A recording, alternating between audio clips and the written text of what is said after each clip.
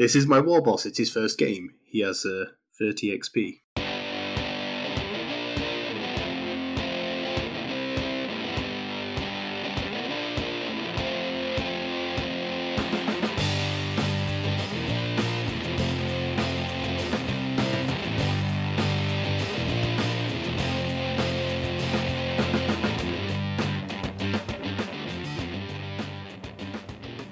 Welcome to episode 33 of the Narrative Wargamer Podcast, a non-competitive 40k podcast with a focus on fun and narrative gameplay, as well as hobby news and our latest hobby projects.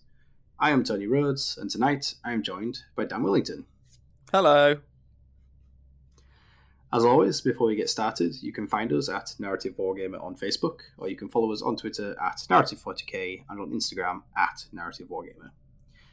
You can also contact us via email at narrativewargamer@gmail.com if you have any questions or if you would like to join us on a future episode.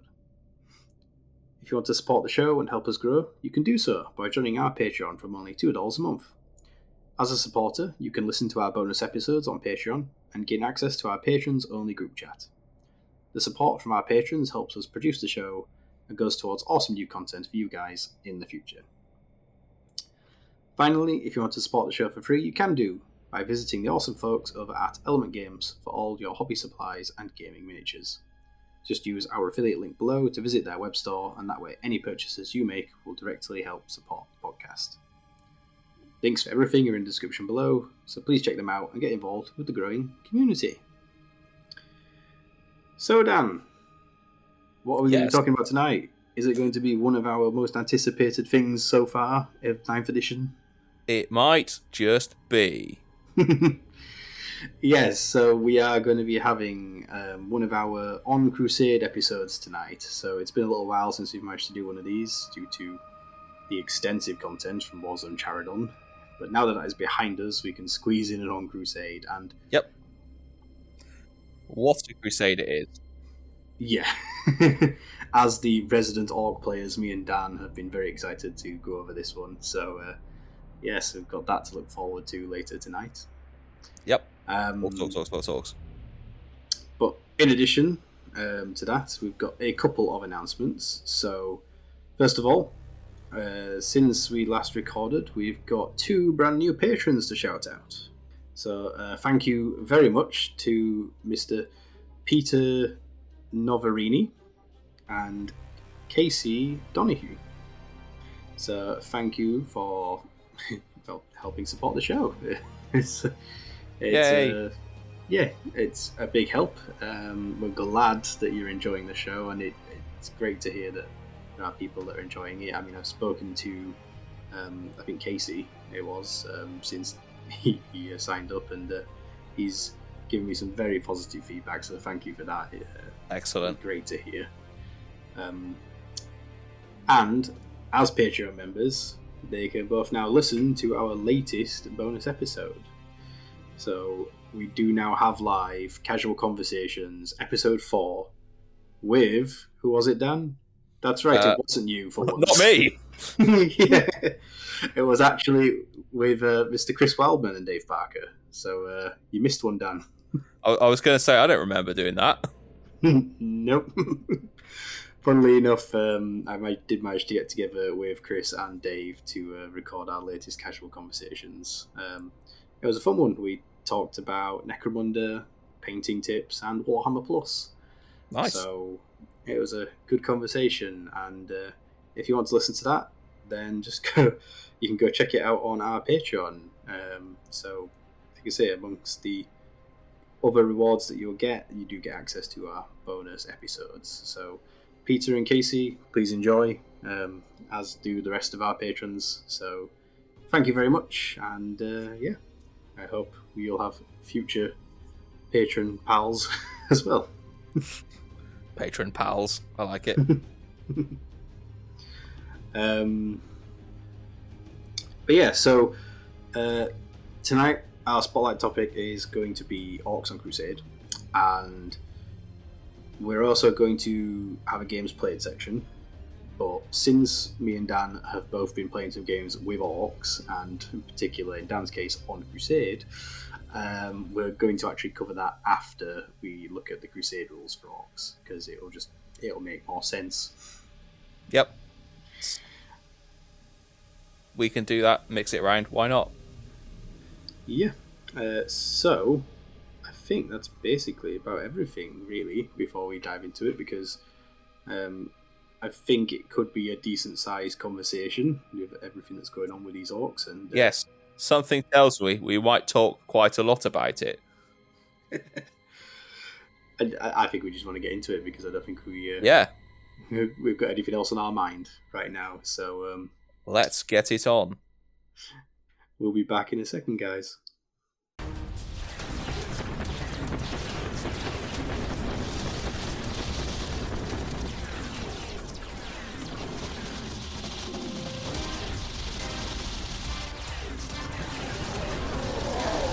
The Orcs on Crusade!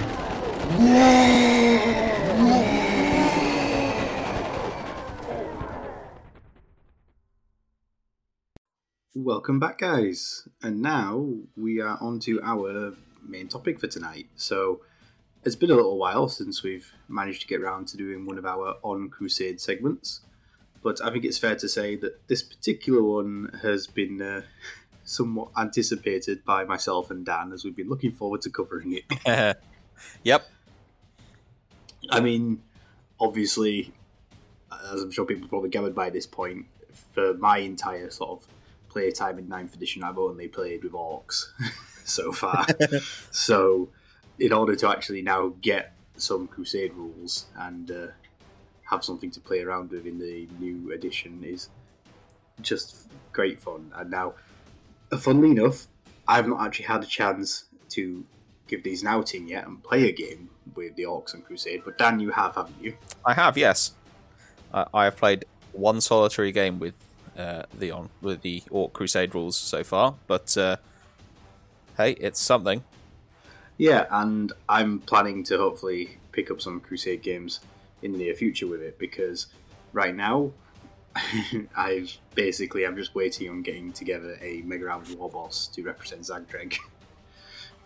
Because I've refactored my Crusade force a little bit with the release of the 9th edition Orc Codex to sort of, account for this new system. Well, I mean, first of all, the Codex in itself, it changes to the units and the war gear and relics and so on. But also being able to now take out these brand new Crusade rules. So what are they, Dan? Tell me, should we break it down into basically two main components of the Orcs on Crusade? Sure. The first being Might Makes Right, and then the second being the Scrap system, which we'll get to shortly. Yes, I think that's fair. So, I mean, I think we all are aware that the majority of the Crusade systems in the various codexes, they all have their own specialist resource, their own sort of like mini game sub-mechanic thing that it makes them unique. And Orcs are kind of a little bit different in that they have two sort of unique mechanic things, one of which is a fairly basic resource management system, and the other is Might Makes Right, which is your war boss, or your war boss, is going to be really beefy, and he might have to fight some of your other characters. I mean, you say it might, but I think depending on how you play into it, you will be doing it a lot or very rarely. But in either case, it's something that's interesting that it's there and you have to play around it. So, yes, as we all know, Orcs are obviously led by the biggest and the best of their clan. It's only natural. It's only natural. Might Makes Right. Yep. So, while a typical Crusade force doesn't technically have like a designated overall leader on your order of battle, because you assign who the warlord is on a game by game basis based on what units you're taking. Yeah. I mean, again, not that typically you'll be taking characters like Gulliman or Morgan Val or whatever, but in theory, if you had them on your Crusade order of battle, then they're kind of like the head honcho, aren't they? Yeah. In theory. Well, in the case of Orcs, you actually do have to designate who is in charge. Yep. So this is beyond Warlord. This is above that. This is not the Warlord. This is the War Boss.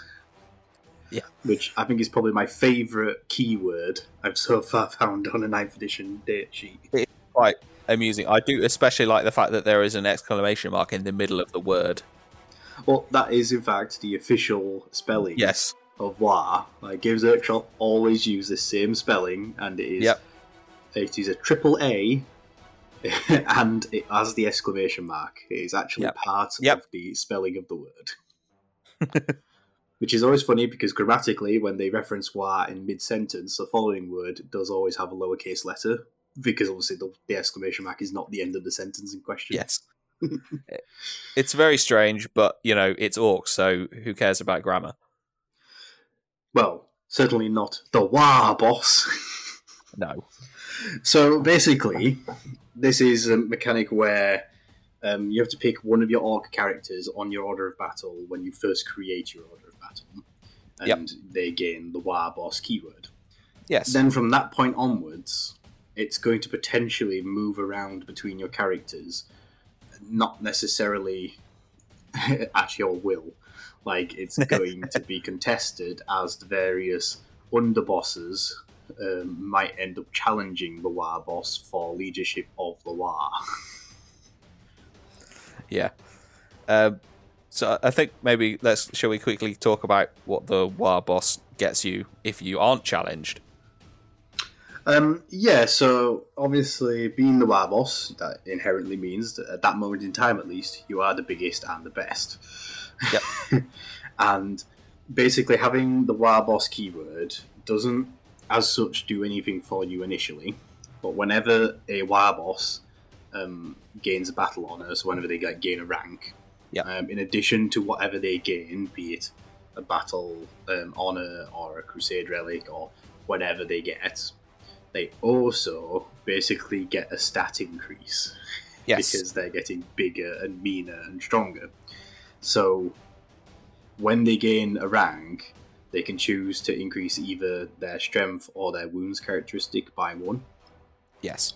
Up to a maximum of +2 per stat. Yeah. So if you go all the way up to legendary, you'd have +2 strength and +2 wounds. Yes, which means you're going to be a big orc, especially when in the There's- majority of cases, that means you're going to be either strength 7 or 8 and have somewhere between like 7 to potentially 11 wounds. Yeah, I think there's a number of different ways to get extra wounds as well. Yes, there are. It is worth noting, though, that you cannot have that if you're a vehicle. Oh, that's true, isn't it? Each time you gain 2 rank, if they are not a vehicle, in addition to gaining a battle on it. So technically, you can't be the War Boss if you are a vehicle character. Yes, you just don't get the benefit. Gain stat increases, yeah. And it's entirely possible that a vehicle character might become the War Boss without you wanting them to. Yeah. That's funny, because, so I think I do remember reading that originally, but I had since been thinking, I was like, well, I don't want my Deathkiller Wartrike to go to 11 wounds, because then No. Because I think in that case then, because I missed that, because I suppose that could go on the Beast Boss on Squigosaur then, couldn't it? Yes. Because he is not a vehicle. Yes. Yep. There's also at least a couple of relics that you could stack that give you extra wounds. So, so be aware that you might actually end up reaching sort of Gazgul-esque proportions where you're going to go above 10 wounds and therefore be targetable as a character. It's probably not ideal, hence why it's optional. Is it? I believe so.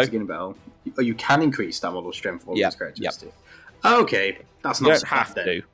So you can try and push yourself up to 9 wounds, basically. Yes. It also does increase your power rating by 1 every time you do that. True, So and technically... If you were if you were being incredibly like optimal, you probably wouldn't take that because it's not really worth an extra power level to go +1 strength on a war boss. But it's the equivalent have half a command point potentially to your opponent. Yeah. So, well, no, it's power level, not crusade level. So it means you can take less stuff in your army. No, you're right. Power rating, yeah. Yeah. So it's weird, but it is. It does state that obviously you can't take the upgrade if it would take you above your supply limit. Exactly. But I know, for example, right now I think my Crusade Force is at 63 power level. Fair. Because of how the units balance out. Yep. So I could take that upgrade and remain under my 65 because technically that's my supply limit. Yeah. So it's a bit of a strange mechanic right off the bat, but it's really cool. Yeah, so I mean, what we're talking about there is the edge cases where it's like it's a Beast Boss, a Squigosaur, it's a Deathkiller Wartrike, but technically it can be any orc character. So, say you've started Crusade, where in your starting force you've got just like a big mech and a weird boy. You could have the weird boy be the war boss.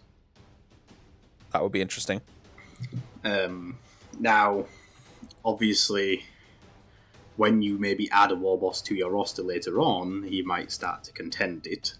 And obviously, if you were doing a Crusade force that didn't feature a war boss, then you're also losing access to the war in one shape or another. Yeah. So I can't imagine most Crusade forces would begin without a war boss, but technically there's a way here of trying to rank up a weird boy to gain some extra wounds and strength before allowing another orc to take over. Yeah, that would be very interesting to have a big beefy weird boy running around.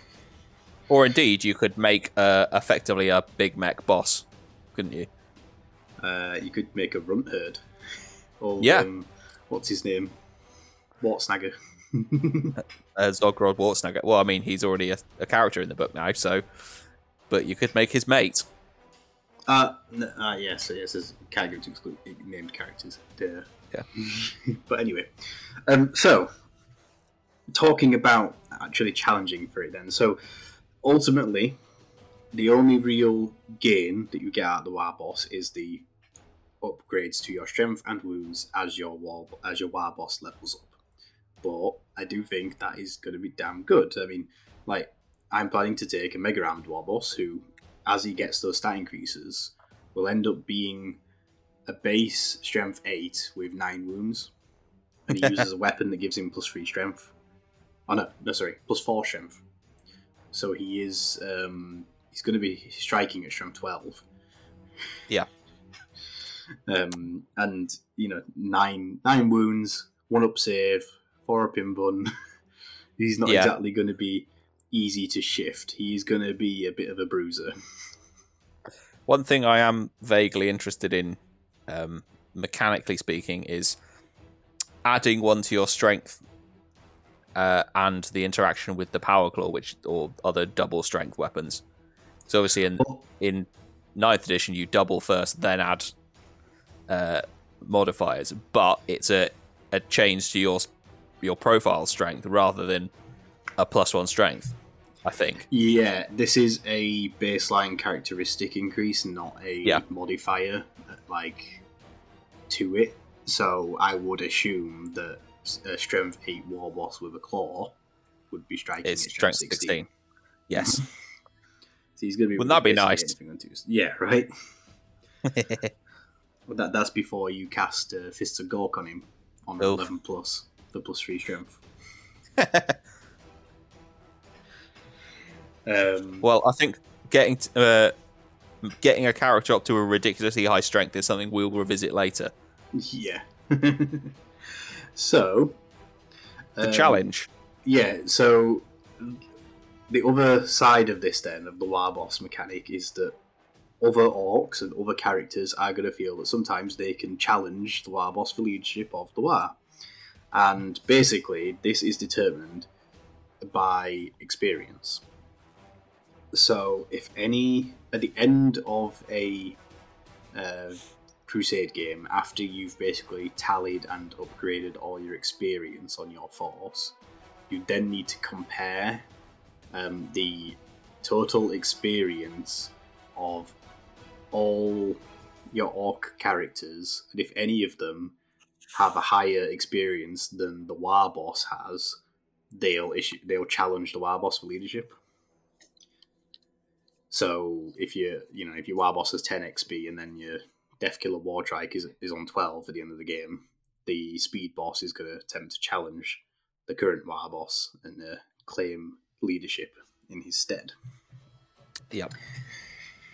And this is not optional. This is just a thing that happens. These are the orcs infighting amongst themselves to determine who's in charge.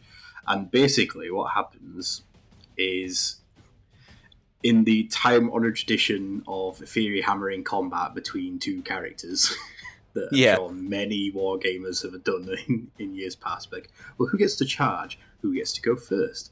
What distance apart are we from each other? Stuff like that. It's all here in the challenge.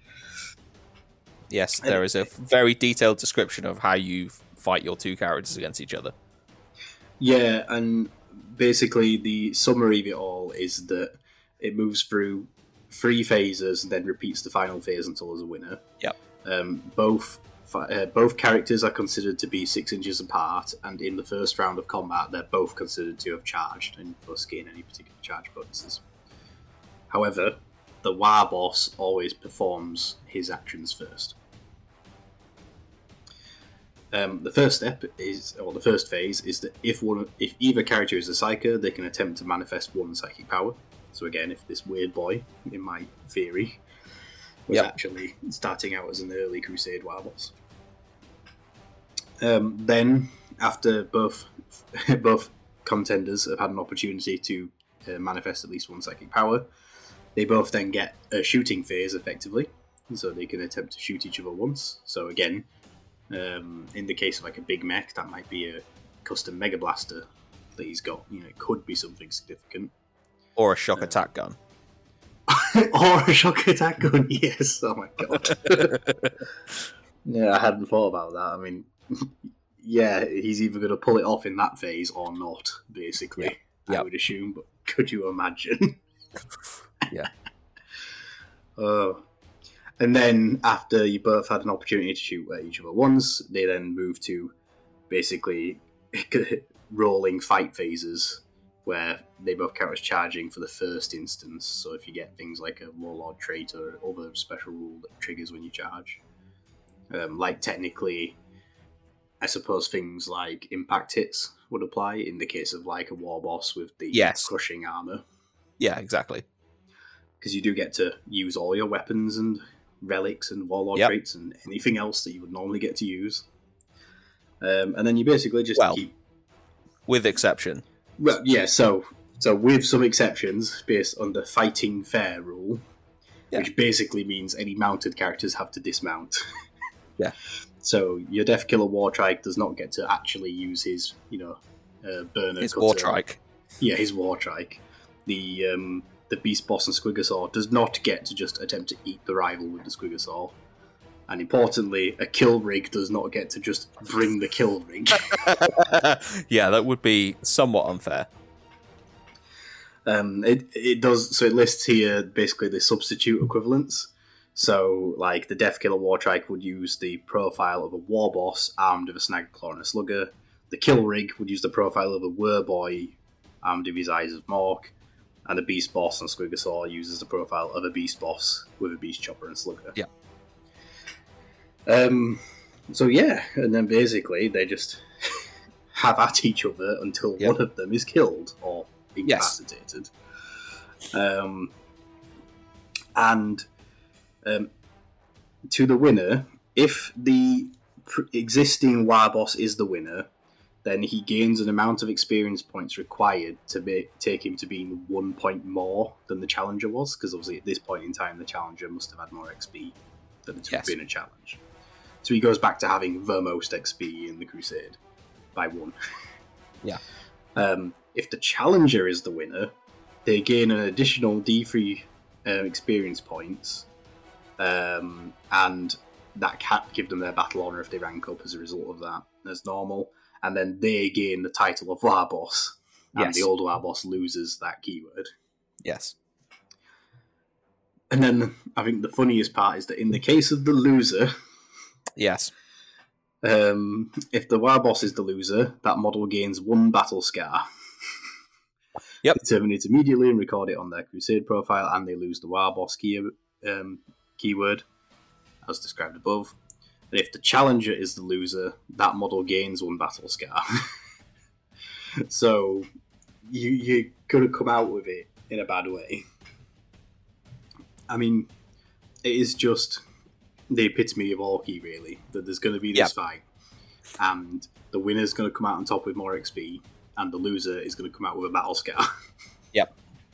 It's very Gorka Morka, isn't it? It is, and it's just funny how I do think it's a shame that there are no unique battle scars in here. Yeah. Because I think, given the fact that there's a mechanic in here for inflicting battle scars on your own models, it would have been cool to actually have a series of Orc battle scars. Yes. But it's not the biggest issue in the world. Like the various character debuffs and things that exist. I mean, technically, you can take like the vehicle debuffs if it's like the Wartrike, or the Kill Rig. Yeah, so there's a variety out there. Which I think is particularly funny because I imagine the idea that the regular war boss beats down the speed boss, and then like as he's on the floor, half conscious, not able to do anything about it, he just goes over and smashes up his bike to prove a point. Sounds about right. Amazing.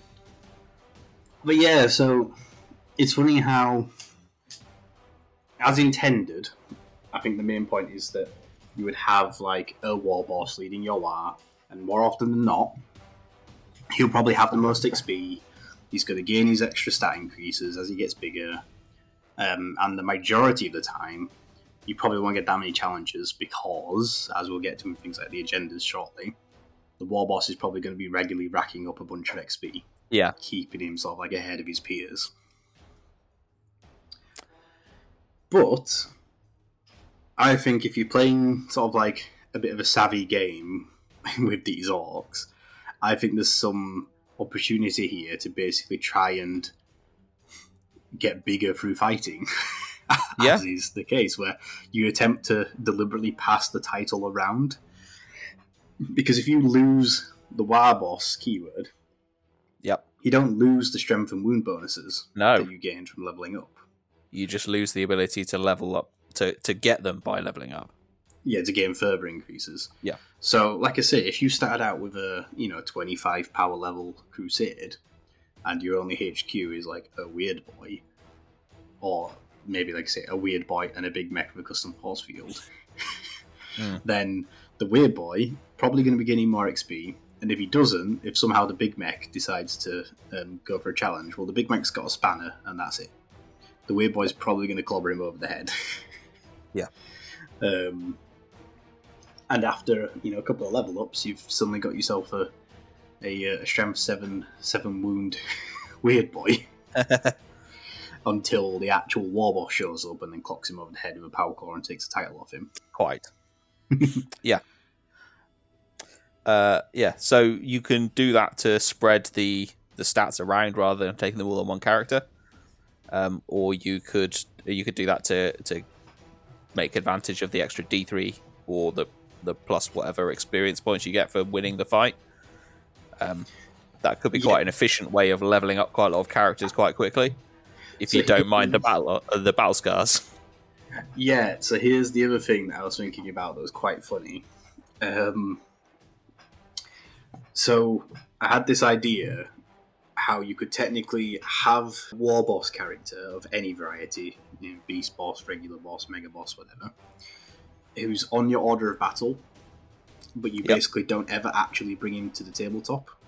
Okay. You don't bring him to games, ergo he gains no XP, and instead there'll always be, or more often than not, there'll be a character that was involved in the games that's got more XP than him.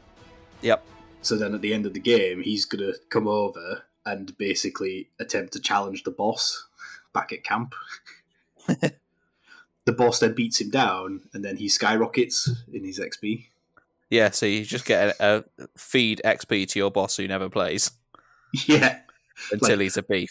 Yeah. Like, this is my war boss. It's his first game. He has 30 XP. Because he just keeps beating on, like, the Death Killer trike or something, which, like, that's your speed boss that you use every game. Yeah. And, like, he gets up to 8 XP in first game, goes for a challenge with the war boss. The mega boss kicks him in and jumps up to 9 XP.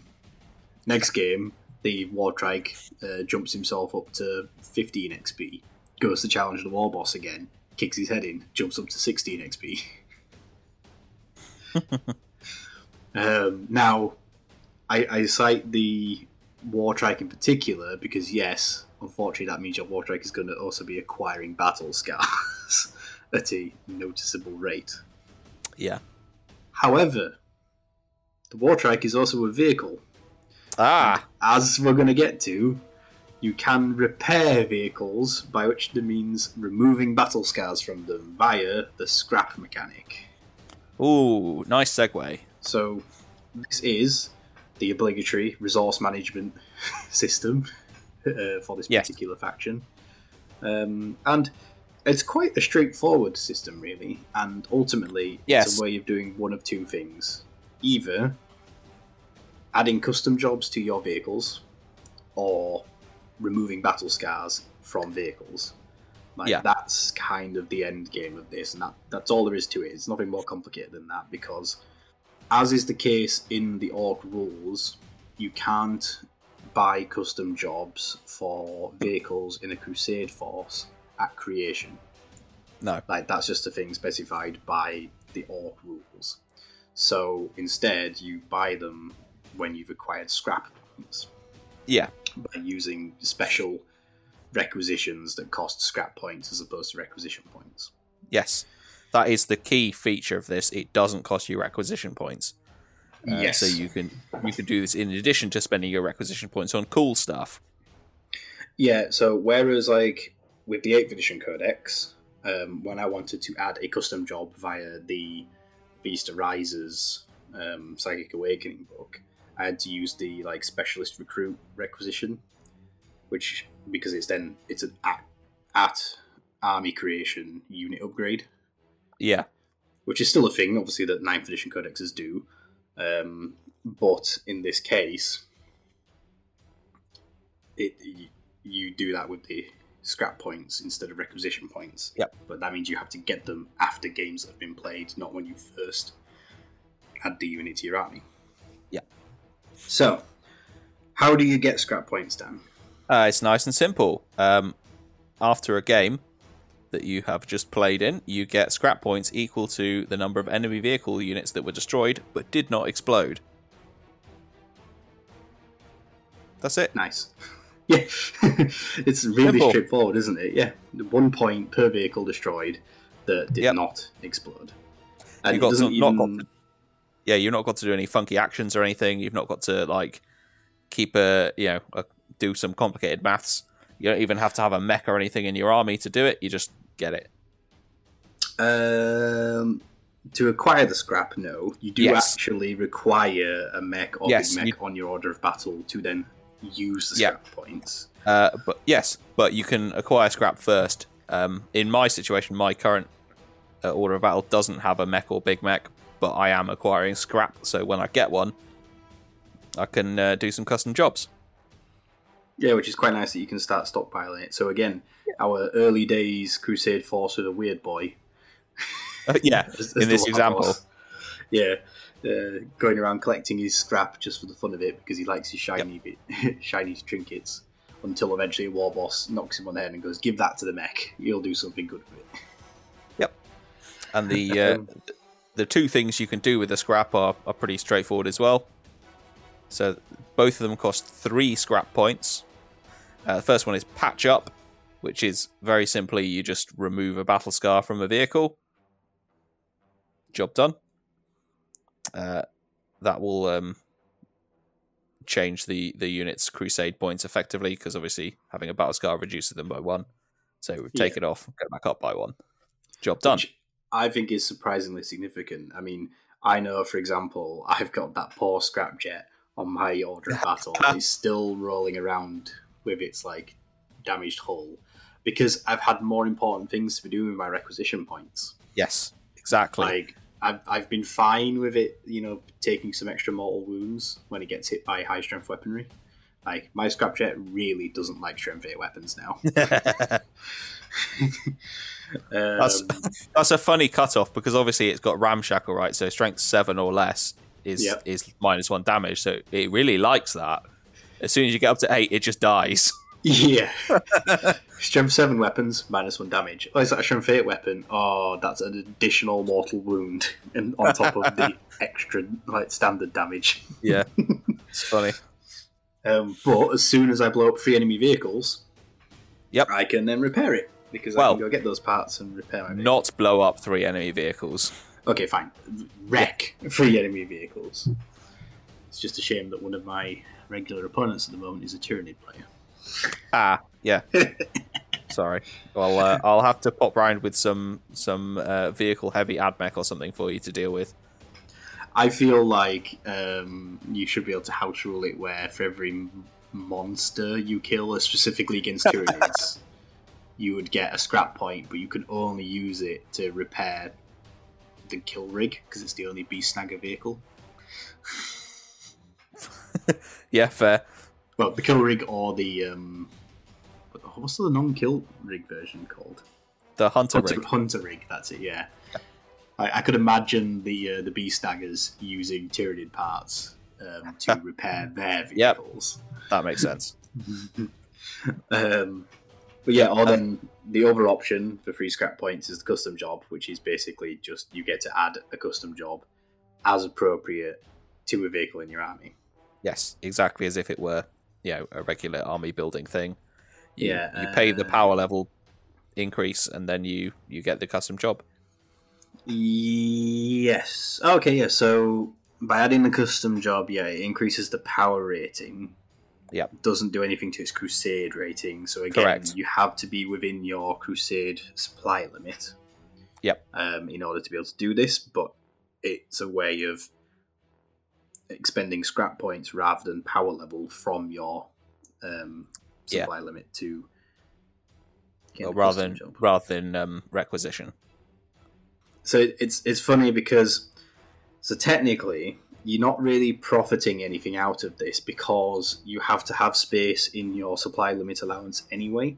Yes. And this is increasing your power rating as opposed to your crusade rating. Yes. So if you were able to buy custom jobs from the get-go, then you would just do that because you're still having to apply it within your supply limit. The difference is that basically this is turning custom jobs into a long-term goal as opposed to a immediate thing for a single game. Well, yes. Also, most of them, I'm pretty sure most of them cost less than 5 power level. So, it saves you because 1 requisition point gets you 5 power level. Or in the old system, would you get you 1 upgrade to a custom job, right? There would have been 1 requisition point to a custom job, yes, which I suppose technically would translate to the equivalent of 5 power level. So as long as you're increasing your supply limit over the course of your crusade, then it's saving you from having to spend loads of extra requisition to get custom jobs. Yeah, I suppose, because obviously the power rating is variable as well. So, for example, I think the Orkomatic Pistons on a Gorkanaut is like 2 power level or 5 power level or something. It's like I can't remember, but it's more power level for that than it is for like a Death Dread. Yes. So all of them are, almost all of them are +1 power level, except for the Nitro Squigs, which is +2. And then, as you mentioned, the Stompomatic Pistons, the Shocker Hull, and the more DAC upgrades are both +2 on our larger vehicles.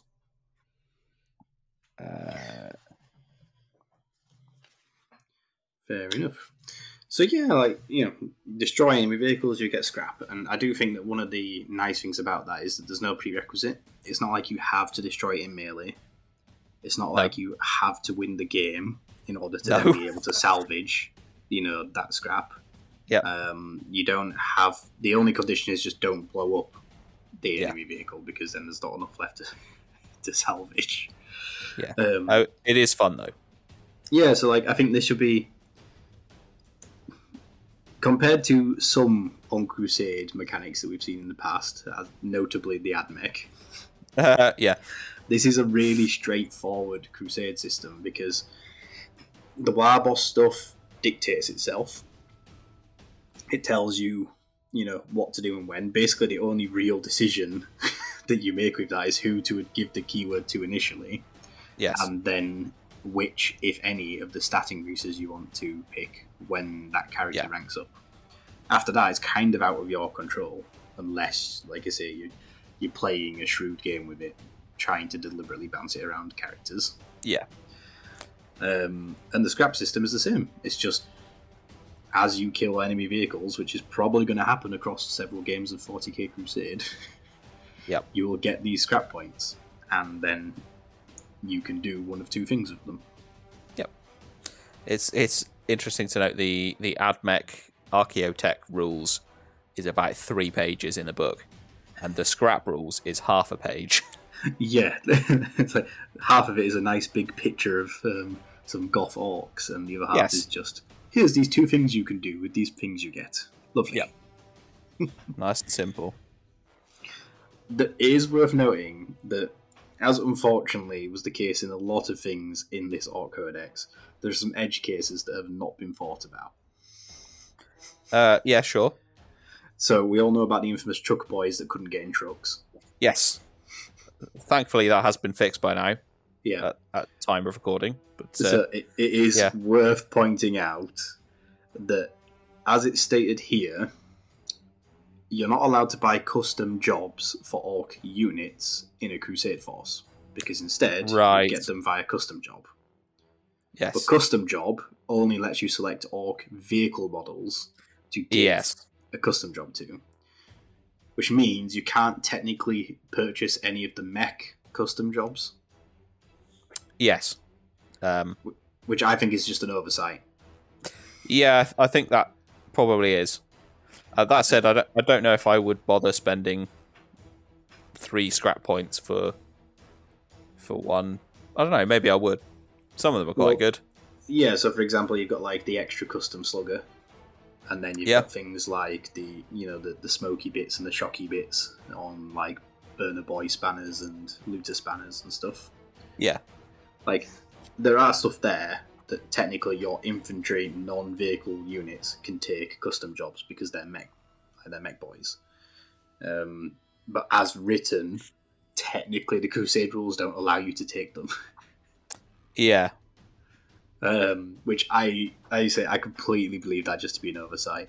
I think it means one of two things. Either you would buy your mech boy custom jobs with power level when you add them to your order of battle, or you would use the custom job scrap points to give it to them. And to be honest, I think that's probably the way I would play it, simply because in theory they're still going to need components, to customize that gear. So I think the scrap still works.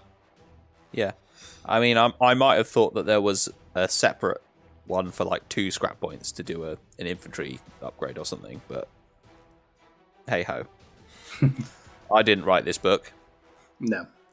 But I also think that perhaps the scrap system is something that we might see some small expansions upon in, say, some supplements. Like, I would love it if there was some additional things you could do with scrap points in Warzone Octarius.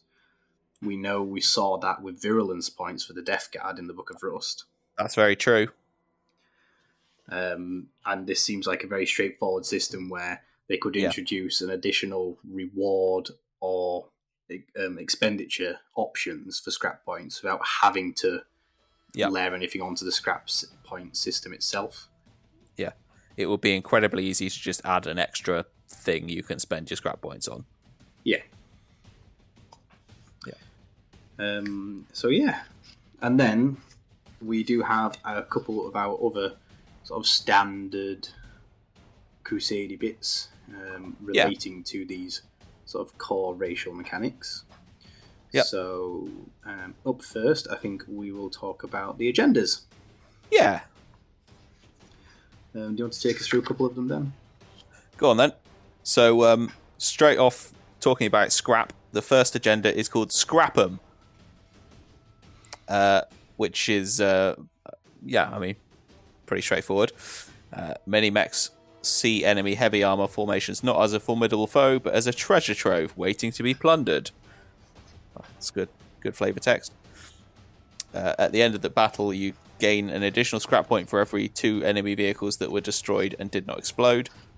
You gain an additional scrap point for each enemy Titanic vehicle that was destroyed but did not explode.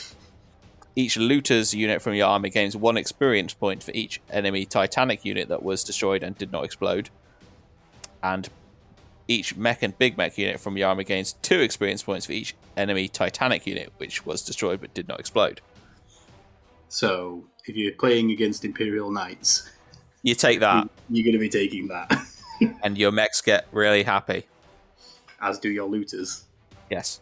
Of course, if you don't have any mechs or looters, you might not want to bother with it anyway. Or vehicles. I mean, you would still technically get an additional scrap point for every one of those vehicles that was destroyed. Yes, so at its very base, you could take it against a regular army with multiple normal vehicles, and you'd get an extra 1 scrap for every 2 units that you destroy but don't explode, which is fine. If I took this against your AdMech, I would get points for things like your Doom Crawler and your Flyer, but also things like your robots. Yes, but obviously the majority of this agenda is for killing Titanic units. Yes. So that's really what it's for. It's for the enemy has a knight. We're gonna take it down and loot the crap out of it. Yeah, so if it's like an Imperial force that's got a knight allied in, or it could be Guard, they've got a Baneblade, or Necrons have got a Monolith, stuff like that. If there's a Titanic thing there, it's probably an army that's also rocking a number of vehicles anyway. So you've got some options. Yeah. Or, if ever you're staring down 3 Corn Lords of Skulls. Quite. Yeah, so it's obviously very situational, but most agendas are, so fair enough. You don't have to take it. But it is a way of really doubling down on your scrap gaining. Yeah. So obviously if you're leaning heavily into that, it's worth looking into. And then what have we got next? The next up is Crumpin' Spree, which is as we were talking about the war boss gaining a load of experience points so he doesn't get challenged for the war boss title previously. This is basically, so I like the way this rule is written. It says keep a Crumpin' tally for your warlord. Each time your warlord destroys an enemy character, vehicle, or monster unit, add 1 to the warlord's Crumpin' tally. At the end of the battle, your warlord gains 2 experience points for each mark on its Crumpin' tally. I mean, I think this is possibly one of the best named tallies we've seen so far. Yeah. Got my scrap tally, I've got my experience tally, I've got my Octarius data tally, my investigate sites, and then I've got my Crumpin' tally. Yep. Like, what war boss wouldn't keep a Crumpin' tally? And then we have our obligatory Beast Snagger only option, as every section of this book tends to have. Yes, quite. Go on then, tell us about Bring It Down. Bring It Down. Yeah. So it's basically about Beast Snaggers killing big things.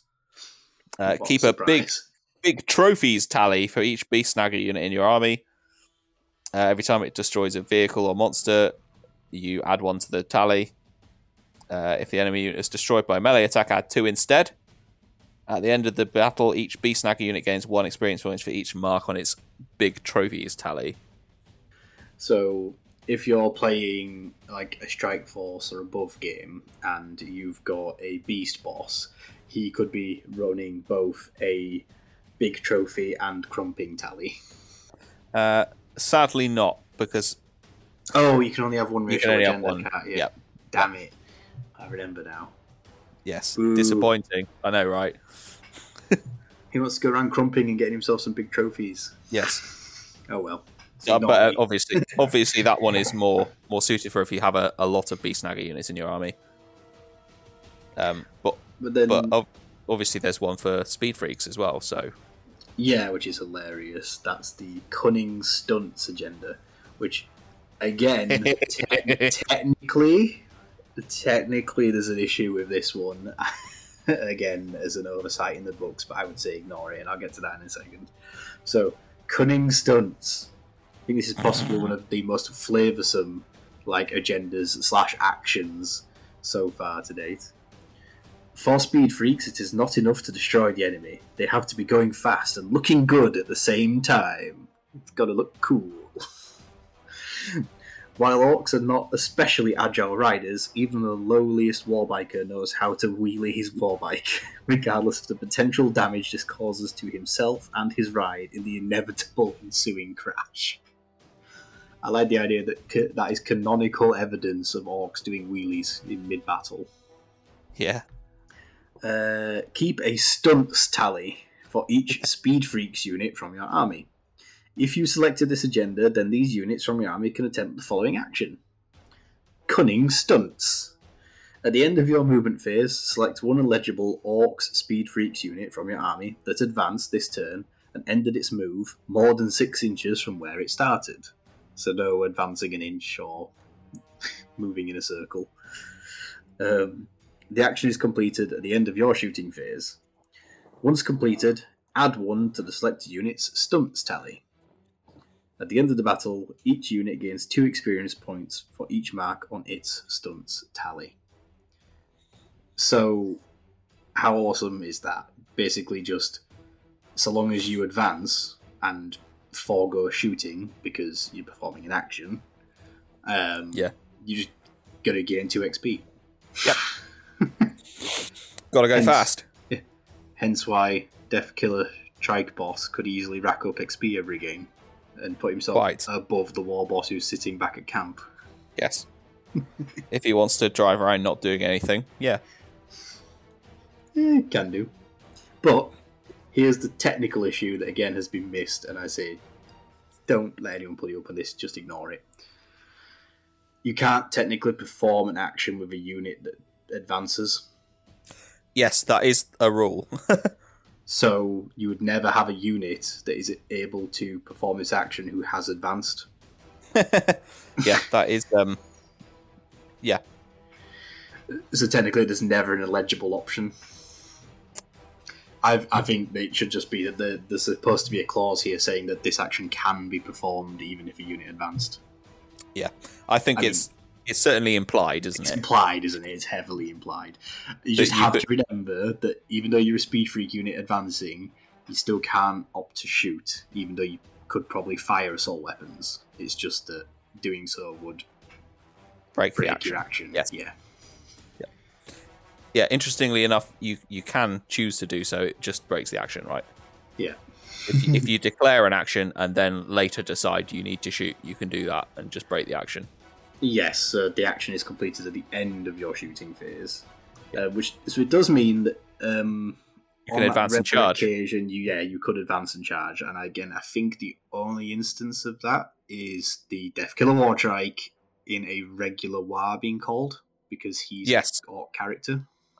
Yeah. And the only, I don't think. Oh, I guess technically like a war boss on Warbike as well. Yeah. I can't remember off the top of my head if it applies to infantry or core or what. But yeah, but he's the only other character that's a Speed Freak. Yeah. But yeah, basically, I like and I could tell there've been a couple of games I've played where I just want to go effectively claim an objective or move behind cover or something for a turn with a buggy or two. So I think there'd be plenty of opportunities to just declare that they're going to advance for the turn. hide behind a building or go grab an objective Yep. and gain 2 experience in the process because they Yes. decided to do some cool ramping. You could very quickly gain a lot of experience with that one. Yeah. But you would be losing out on a lot of shooting as well. But it's an opportunity to just gain XP in place of shooting in a turn where Yep. you weren't going to do anything significant with it. Yeah. Like if it was just going to be some sporadic shots, or if you weren't going to be shooting anyway due to line of sights or whatever. Yeah. And then finally, we have the Mega War agenda. Yes. This is where you keep a war tally, which can't decide if I prefer that to the crumping tally or not, but in either case it's a close contender. You keep a war tally for each non-Gretchen orc unit from your army, because the Grots don't get to join in on the war. No, they're too weedy. And then, while stage 1 of a war or speed war is in effect, each time an orc unit from your army destroys an enemy unit, add 3 to that unit's war tally. While in stage 2 of a war or speed war is in effect, each time an orc unit from your army destroys an enemy unit, add 1 to that unit's war tally. And then at the end of the battle, each unit gains 1 experience point for every 2 marks on its war tally. Yeah, that one could rack up quite a lot of points over a whole army, couldn't it? Yes. So whereas like your crumping spree is going to hone in on XP for your war boss, the Mega War is going to give you a fair chance at gaining a lot again across your army. Yeah. Now, I can't imagine many units are going to gain a lot from that, but you could get quite a few units gaining an XP. Yeah, so that's the thing. In my experience with the 9th Edition Codex so far, I've always played with Speed War, just me personally. I've always called it turn 1, just because of the nature of my army. Literally the first thing I do in the game, it's like, command phase, turn 1, call the Speed War. I mean, funny story was that in the last game I played, my speed boss called a speed war, despite the fact he personally didn't move an inch all game. He called Very speed speedy. war called the speed war while remaining stationary. Not of his choice, mind you. It was the fact he got turn 1 charged by a winged hive tyrant. And he was brawling with it for 3 turns before they both basically collapsed on top of each other. But we'll get to that later. So the point I was getting at is that all of those games that I've played, the majority of the destroying of enemy units, or certainly the key ones, has happened in game turns 1 and 2. As is probably a commonplace thing for a lot of 40k games. And for me, calling the speed war on turn 1 means that for those first 2 game turns, my entire army is potentially gaining XP just by killing things. True. I would say the majority of, significant stuff is going to happen then. So I think it would be a good way of racking up probably, a minimum of 1 XP on almost everything in the army, and then notably killy things gaining maybe 2, possibly 3 XP. Yeah, could happen. But, especially in larger scale games, like playing Strike Force, and if you're bringing 10 units to the table, then that agenda is going to net you 10 XP, even if everything just gains 1 XP. Yeah. It's, potentially pretty good. Although, that said, there's... sometimes you'll get those games where you get your turn 2 and you just bounce, and you get like 1 unit killed or something, and you don't really get anything. You're probably not going to be taking Mega War against Custodes, for example, because you're not going to be killing a high number of units. Again, if you're fighting Imperial Knights, you're probably going to be going with Scrap'em rather than Mega War. But if you're fighting Imperial Guard or other orcs, it could be a good choice. Yeah. Just anyone who's got a lot of MSU units, really. Yeah, I mean, I see that one as a sort of generic. If you don't know what to pick, you could just pick that. option. Yeah, It's going to be good against most armies. Yeah, if none of the other things are jumping out at me, I would probably now be taking Megawar rather than, say, Assassinate or Assassins, Yeah. whatever it is. Because I can just Reaper or whatever it is. or Reaper that gets 1 unit 2 XP. Yeah. You know, yeah, it's a pretty guaranteed 2 XP, but Yeah. you know, this is going to probably be guaranteed more than 2 XP across your army. I mean, cases. not guaranteed, but yes, you're likely to get more. Yeah. But if you kill 3 units across 2 turns, Yeah. you'll get 3 XP across your army, minimum. Well, unless you kill them with 3 different units in the second turn, and they all get 1 tally, which doesn't get them anything. Guess. Yeah, I guess. Yeah. But you know what I mean? It feels like it would be hard not to profit from it. Yeah. But speaking of profiting from winning fights, shall we take a look at our requisitions? Including probably one of the funniest requisitions we've seen with the use fights for me now. Yeah. Because we all know orcs will fight orcs when when there's nothing else around to fight. So, similar to the Dark Eldar Crusades, where you can claim territory in Khemora, especially when you fight other Drukhari players, the orcs have a requisition for fighting other orcs. And you get to purchase this after a victory is achieved in a battle against an orc's army. For 1 requisition point, your warlord gains 5 experience points, and you can immediately purchase the Fresh Recruits requisition once for 0 requisition points. Because you've basically convinced a bunch of the lads from the rival war to fight for you now, because you've just beaten down their boss. Yep. It's a whole load of XP for that as well, isn't it? Yeah, it's 5 XP for your RP. warlord for 1 requisition point.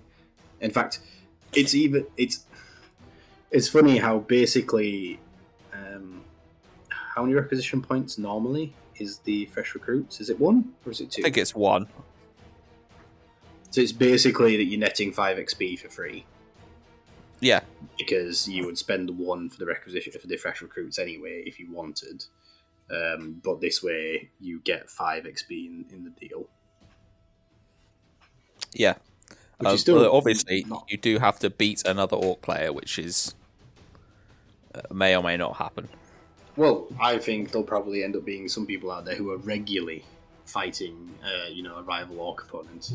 I mean, I know for starters that you and me could easily regularly play orc and orc games, as we have already done in the past. Yep. But yeah, it's just, I think it's one of the coolest little narrative things we've seen so far for requisition. Like your orc war boss beats them, get some more boys. Yeah. And then you want to take us through a couple of the others? Yeah, so we've got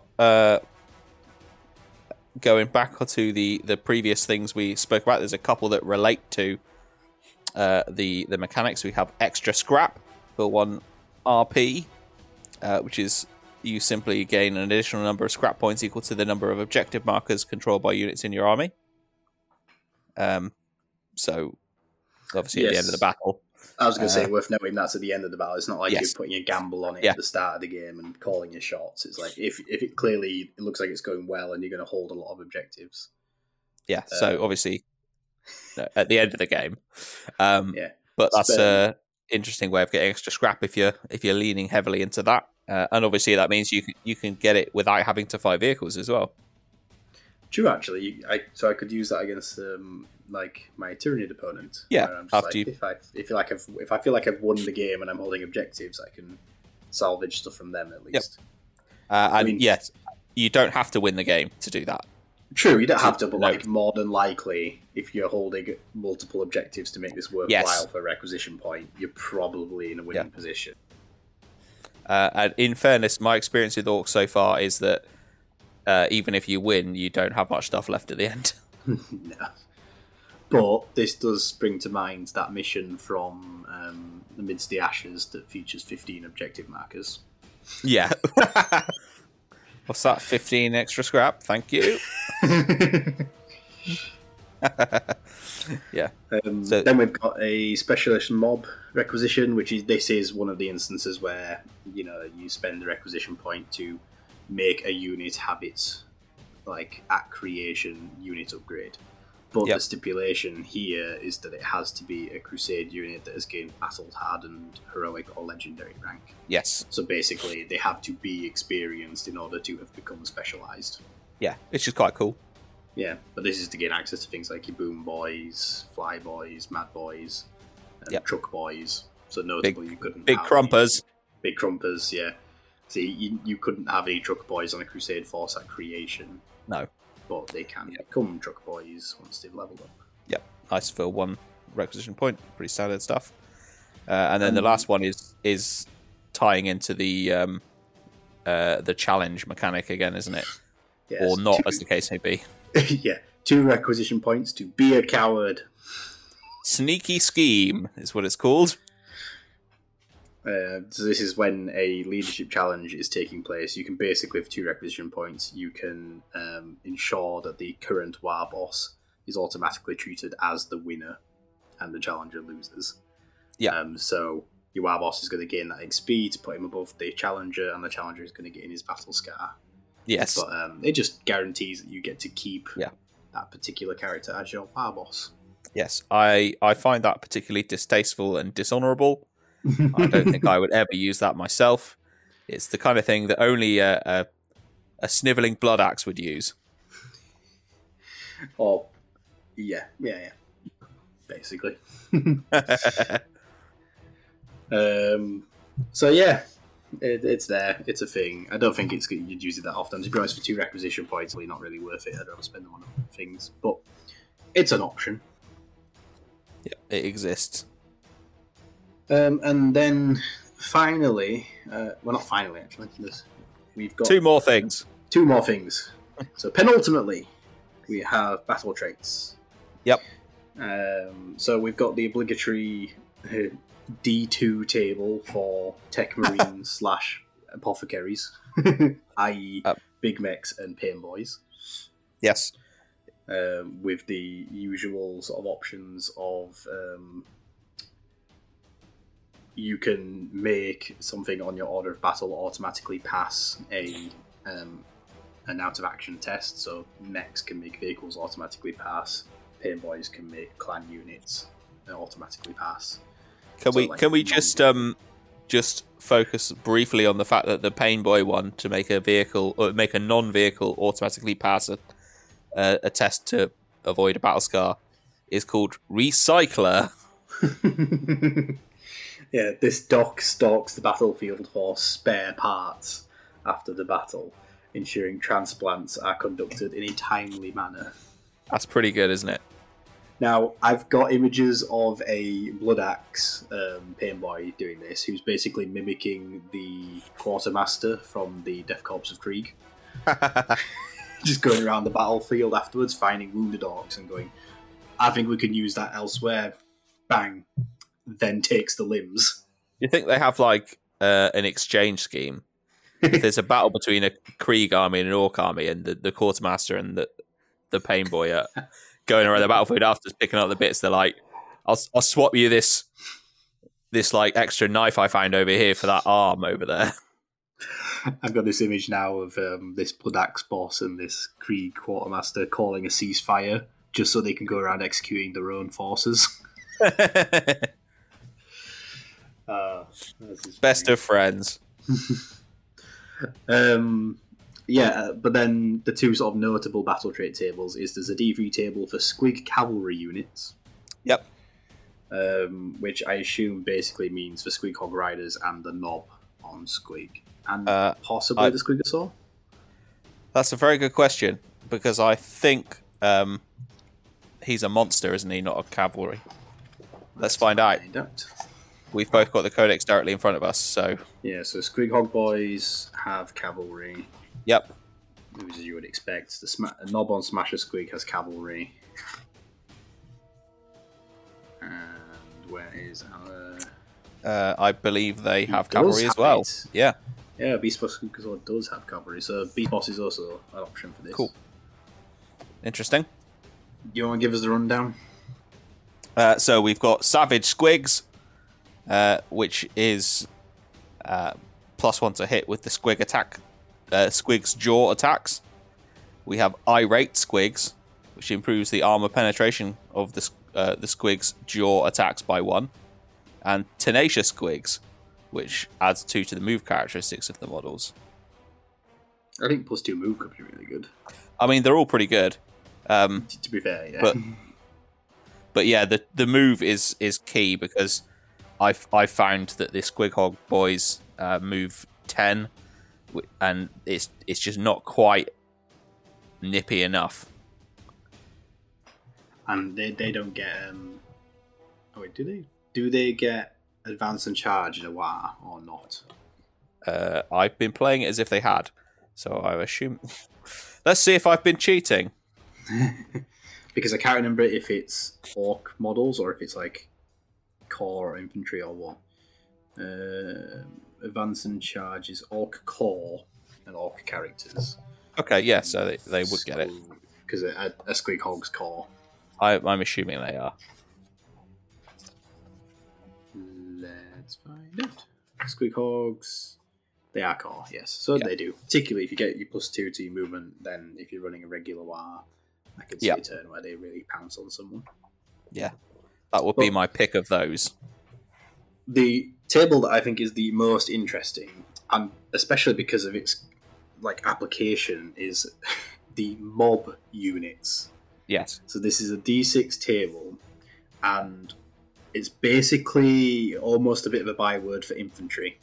Yes. This codex. It's not strictly all infantry, but no, most things are mobs. So, for example, Storm Boys are mobs, Commandos are mobs, units of knobs, be it regular or mega, are mob units.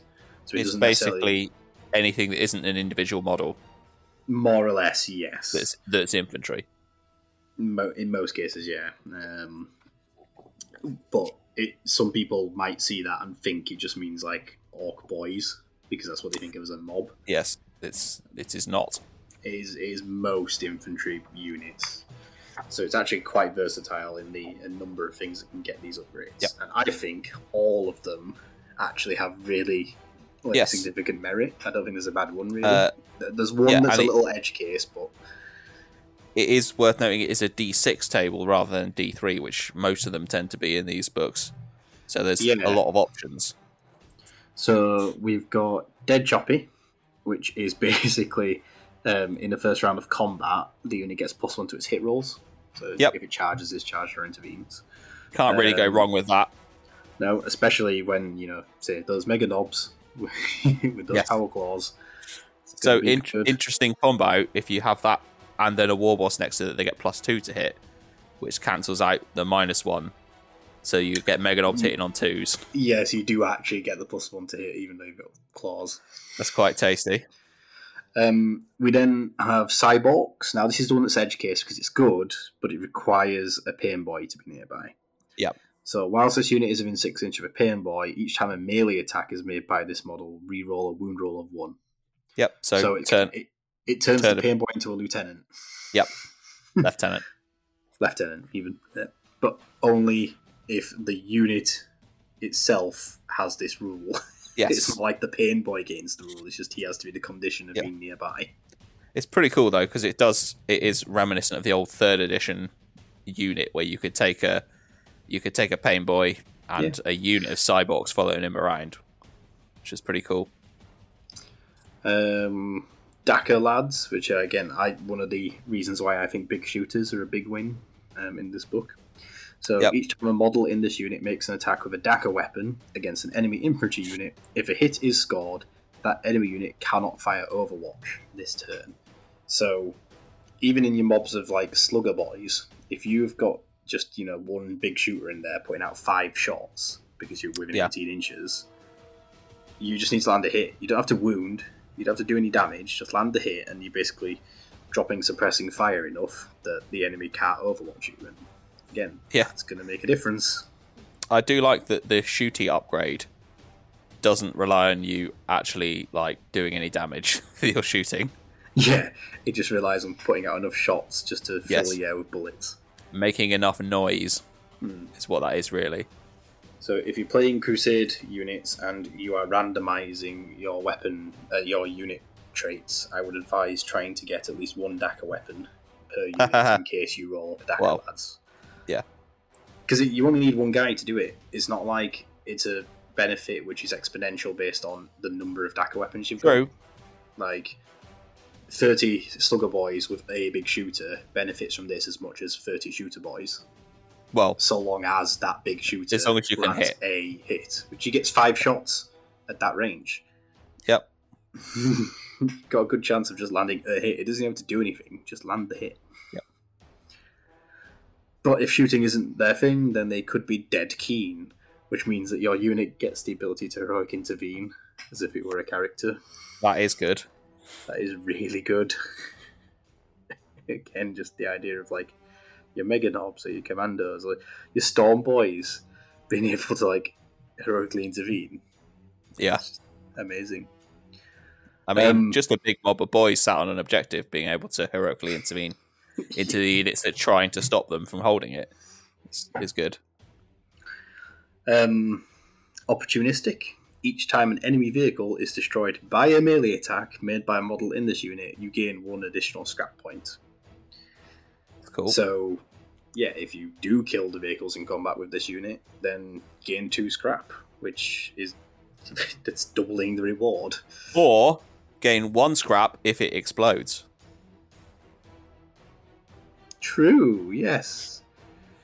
I didn't notice that, but you're right, because that's just if an enemy vehicle is destroyed, then presumably the bit you ripped off to make it explode is the, that was bit that the you're good keeping. And then finally, gnarly scars. While an enemy unit is in 3 inches of this unit, subtract 2 from the leadership characteristic of models in that enemy unit. Yep. How cool is that? -2 leadership just because you're near some orcs. Like, because they're all gnarly. Yeah, and scarred. You don't need to have any other potential leadership modifier other than that to just potentially start making Space Marines lose the odd body to this. Do you know what I mean? Yeah. I mean, the leadership modifier ones are always very situational because sometimes, it really makes a big difference, and sometimes you just come against an army that just passes anyway. But I think -2 is enough to be noticeable by itself. It doesn't have to be stacked with other things for it to make it worthwhile. -2 makes it, tasty. Yeah. So yeah, that's the battle traits, and like I said, I'm particularly a fan of the mob units upgrades, and I think all of them are good across basically all the orc units. So, I mean, what I like about it is that most of them are quite unique. They're not just a rule from another book with a different orky name on it. Yes. I mean, things like, obviously, there's one relating to scrap, there's heroic intervention, there's minus leadership, there's prevent overwatch, there's one referencing a pain boy. They are pretty unique abilities. It's not just we get +1 to hit because we're veterans, or we get to reroll 1s to hit because we're experienced, or whatever, or we gain a 6-up invuln because we have bionics. Yeah. It's a little bit more interesting. Yeah, especially when you consider that eventually, in theory, some of these units will end up having multiple traits. Yes. Like, if you've got a dead keen unit that can intervene, that are also dead choppy who get +1 to hit in the first round. Yep, that the enemy is dead. They're dead keen and dead choppy. Yep. And if that's a unit of actual goth boys as well. Oof. I think at this stage it's worth noting, because I don't think we really cover this very much, that these don't replace the ones in the rulebook. Like, you can use them as well as. So you can still roll on the regular tables in the rulebook ones. So you can have units that have got like one of these and the aforementioned reroll ones veterans upgrade as well. You could have a dead choppy veterans unit, for instance, who are dead keen, that would be hitting on 2s, rerolling 1s. Yeah, so I mean, depending again on like how you're playing it on your playgroup or whatever. Perhaps if you are picking your choices, you can play into that a little bit. But I think unless something particularly fits as being narratively appropriate, I just think rolling's the better way to play the Crusade system. I think we've probably covered this many episodes ago, but Yeah. my personal preference is to roll for it unless and re-roll it if it's something that doesn't work. Basically, Yes. So, for example, if you rolled up Dakka lads and you don't have any Dakka weapons, exactly. in your unit, Yeah, you burn. If it's a unit of burner boys that you've rolled for, and you Yeah. don't have any Dakka weaponry because you've got burners, Yeah. then just re-roll that. That's fine. But say they rolled up gnarly scars, you probably stick with that. Yeah. Because it's your burner reasonable. boys, yeah, it's reasonable. They're probably going to get into combat every now and again. I mean, those scars are probably burns, but yeah, sure. Yeah, gnarly burn scars.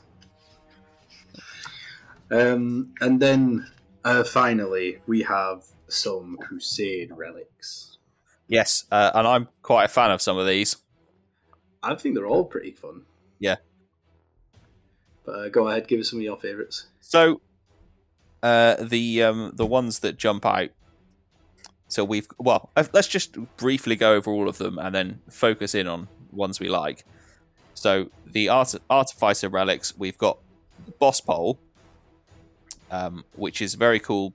Each time the bearer destroys an Adeptus Astartes unit, you can make a note of that unit's chapter keyword. Once the bearer has destroyed enemy units with 3 different chapter keywords, the model has the following ability, and it basically gains a 12-inch aura within which you ignore combat attrition modifiers. So your under half strength units will be only running away on 1s rather than 1s and 2s, for instance. Yeah, and I do think that makes a surprising difference. I know in the couple of games I've played, when the Orc units start having to take a combat attrition, it is noticeable. Starting to lose more 1s and 2s if you've not got your mob roll benefit. So the Boss Pole probably would save you quite a few bodies over several games. So yeah, And- it's good. Like, I'm not that excited by the actual rule, but I just like the fact that you have to collect space between helmets. Yeah, and you know full well you want to model that on your guy. Yeah. With the 3 helmets painted in the 3 chapter colours that he's killed. Yeah, that's just a really cool little rule, and like that's kind of the perfect example of a silly Crusade thing, right? Well, I mean, we've just recently seen the release announcements for the new Black Templars, and the fact that their upgrade kit is actually going to come with physical modelling components to represent some of the relics from their codex. Could you imagine, getting an Orc upgrade sprue that includes things like the Deadhard armor, the Boss Pole, like it comes with 3 beaky helmets or whatever on it, automatically ready for you to paint up. That would be cool. Yep. So the next relic is as you mentioned the Deadhard armor, which is simple armor. It adds +1 to your armor save and +1 to your wounds. That's dead good. I mean, here's the thing: it is, but applicable to infantry or cavalry only. So I only really see 2 places where this is particularly useful. And that's on the regular war boss. Yep. Or, funnily enough, the knob on Smasher Squig. Yes, it would be good there. Because if you were to give it to the Mega Armoured war boss or the Beast boss on Squigosaur, so in particular, with the Squigosaur, it would bring him up to 10 wounds. Don't want that. Don't want that. Even if he would get a 3+ save, don't want that. And secondly, if you were to give it to the Mega Armoured War Boss, in combination with the War Boss upgrades, this would bring him to a total of 10 wounds. Right. If you took them all. Even if he would have a 1+ save, and technically, if he had the Crushing Armour, because you can have Crusade relics in addition to a you can. Army relic, he could have a 0+ save. You can actually be wearing 2 suits of armor at once. Yes, it is the Deadhard Crushing Armor. But he'd be on a 0+ save, but he would have 10 wounds, so he would be targetable. So the only real places where I see it significantly of use is on your regular boss, your beast boss on foot, or your Smasher Squig. Yeah. Because that would bring their armor saves respectively to a 3+, and would bring them up to 7 wounds base before any war boss bonuses, so they're not going to go over that critical 9 and cross over into 10 wounds. Because I was originally thinking, is this something that might actually be good for a weird boy? But taking him to a 6-up save from 0, not super great, is not really worth it. Whereas at least like your Nob on Smasher Squig would be going up to a 3+ save, as well as gaining the extra wound. Yeah. Cool. So then on to the antiquity relics. There's the return of the souped up Shocker from the Vigilus books. It's a big beefy shock attack gun that is just better than the regular one. So is it just the ability bonus? I believe the weapon profile otherwise is the same, isn't it? It's slightly more reliable in its shots. It's heavy 2d3 rather than d6. Yeah, so it's more reliable because it can't gain more back shots, but it's going to be... Yeah, and its strength goes up to 2d6 plus 1. Rather than 2d6, yeah. Yep. Which still means on its 11+, inflicting additional d3, which kind of is 10+ now, sort of thing. Yes, exactly. So yeah, it's a good... Yep. It's a better shock attack gun. And then there's Wazgit's Copper Skull Cap, which is a weird boy relic. If you resolve a psychic power that isn't smite on a 10+, resolve the effects of that psychic power a second time. It does have to be a Witchfire. Fair enough. It couldn't be like Fists of Gork twice. Yeah. No. It's Fists of Gork and Mork. Yeah. As funny as that would be, no, it's just Witchfire. So basically, that's what Squiggly Curse, Frazzle. Those are. I was going to say those ones. Squiggly Curse is a Werboy. Oh yeah, power, isn't it? So specifically for weird boys. Weirdly, so does that mean? So it's only. There's, I believe, Da Crunch. Yeah, so I think it's going to be the Crunch and Edbanger technically. Yeah. Even though it would basically turn Edbanger into a 2-model kill. Yeah. Max. Woo. But Edbanger's still not great because you have to beat that toughness roll. So we're not super enthused about that one. No, like I say, it's basically if you're wanting to go for the Crunch. Is that really the only reasonable option?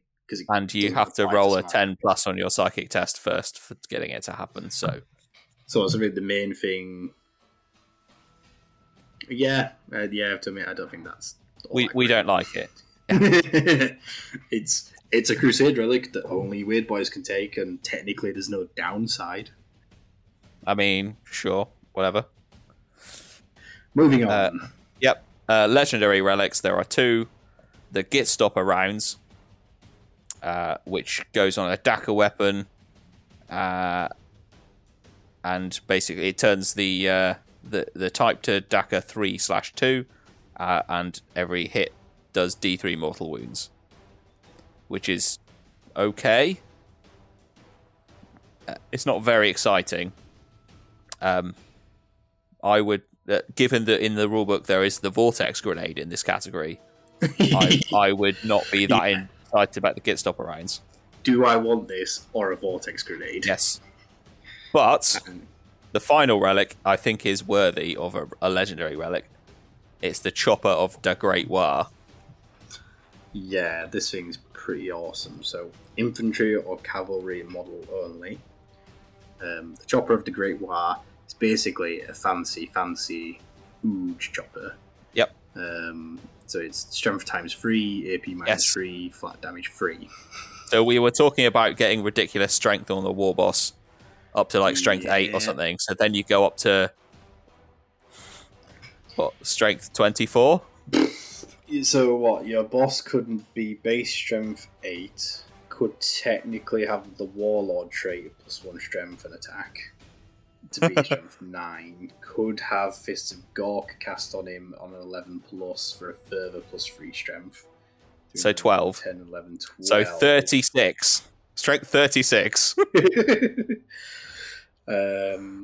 Yes. I'm sure there Yes. might even be some odd other things you can force in there. Probably. For strength bonuses. Given But that there's literally nothing in the game with toughness higher than 10. Yeah. Anyway, that's not all. It's a cool thing, but the main thing is the ability that it has, right? Yes. In the command phase, if a war has already been called, you can call a war again. A new war is in effect starting from stage 1. So, double war. That's nice. 2 turns of advance and charge. Yeah. And potentially 4 turns of +1 attack on everything. It's really good. It is really good. I obviously, being the Death Skull speed freak that I am, I have a tendency to lean towards speed wiring, but I cannot deny that double war on regular war is pretty damn good. Turning into an almost, like you say, just army-wide 4 turns of +1 attack. Yep. And then 2 turns of advance and charge. Yep. Interestingly, the Chopper of the Great War, although I can see how it's clearly intended to be the relic version of the Ooge Chopper wielded by the Mega Boss. Yep. It doesn't actually replace an existing weapon. Yes, I did notice that. Yes, so you can have it as well as everything else. Yeah, you could have a Power Claw War Boss, like your regular type, who's carrying the Chopper of the Great War. So, yep. I mean, obviously you're probably not going to bother using the Power Claw once you get the relic, but the point is that you don't have to have a particular weapon to then get this. You could just fight your Crusade with your Power Claw up until the point where you can get this relic, and then trade it in for the Chopper of the Great War. Yeah, and then just stick a giant axe to his back or whatever. Yeah. So yeah, I think ultimately, because of things exactly like that, probably going with an actual war boss of some variety to lead your crusade as it goes into later stages and becomes a big force and has legendary level characters is going to be the way to go. That's his only right. Yeah. So I guess it's because one of the things I was thinking about in the case of the Mega Armor boss was it worth applying weapon upgrades to his axe as he levels up, with weapon enhancements at the core Crusade rules, because it doesn't make his weapon an illegal option for the Chopper of the Great War because it doesn't replace a weapon, but by the time you get to this Chopper, this is probably going to be better than the one you've been custom building, so then does that render your previous upgrades irrelevant? Well, then you take the Vortex Grenade, right? True, I suppose. If you want a war boss who isn't too bothered about doing his double wiring, instead he just has a pretty damn good custom Chopper that's going to be close to those stat lines anyway, and a Vortex Grenade. You could do that. Yeah. Fair enough. That is the Orcs on Crusade. Wah indeed. Now, at this point, we might normally have talked a little bit more about how we might see it being played out as you play games of it and so on, but rather than tacking that on the end of here, we are now going to jump over to some of our games played, and predictably, Dan has some games played with Crusade Orcs, so we'll discuss those then. So we'll be back in a second, guys. Are you enjoying the Narrative Wargamer podcast? If you are, why not check out our community Facebook group at Narrative Wargamer on Facebook. We share our latest hobby projects in narrative battles and aim to grow a community for casual and narrative 40k players. We're always excited to see the awesome things our listeners are working on, and it is a great place to hang out with other like-minded hobbyists. You can also find us on Instagram at Narrative Wargamer and over on Twitter at Narrative40k for regular hobby updates on our 40k projects.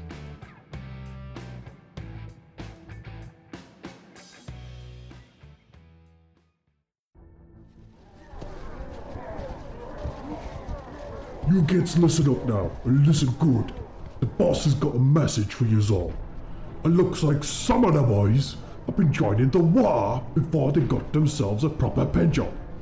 How are you kids supposed to get any proper crumping done without a lucky blue chopper or dead flashy shooter, eh? The boss is going to be breaking heads if he captures any of yous without a proper paint job. So get your ugly hides to the paint boy over at Narrative War Painter. He'll fix you up good and proper, you hear me? Right, get out of here. Narrative War Painter is now open for painting commissions.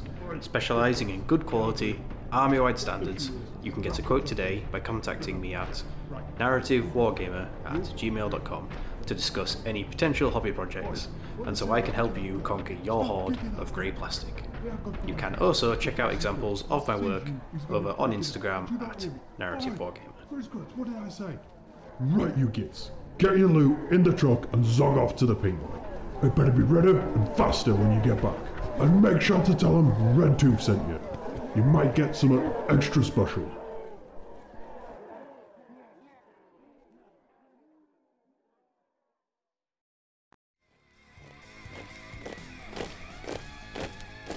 Games played.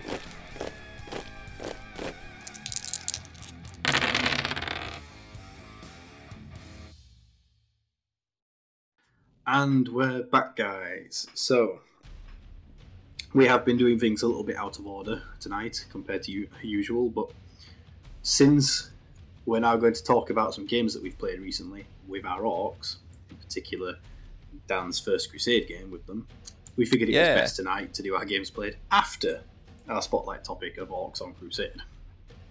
So,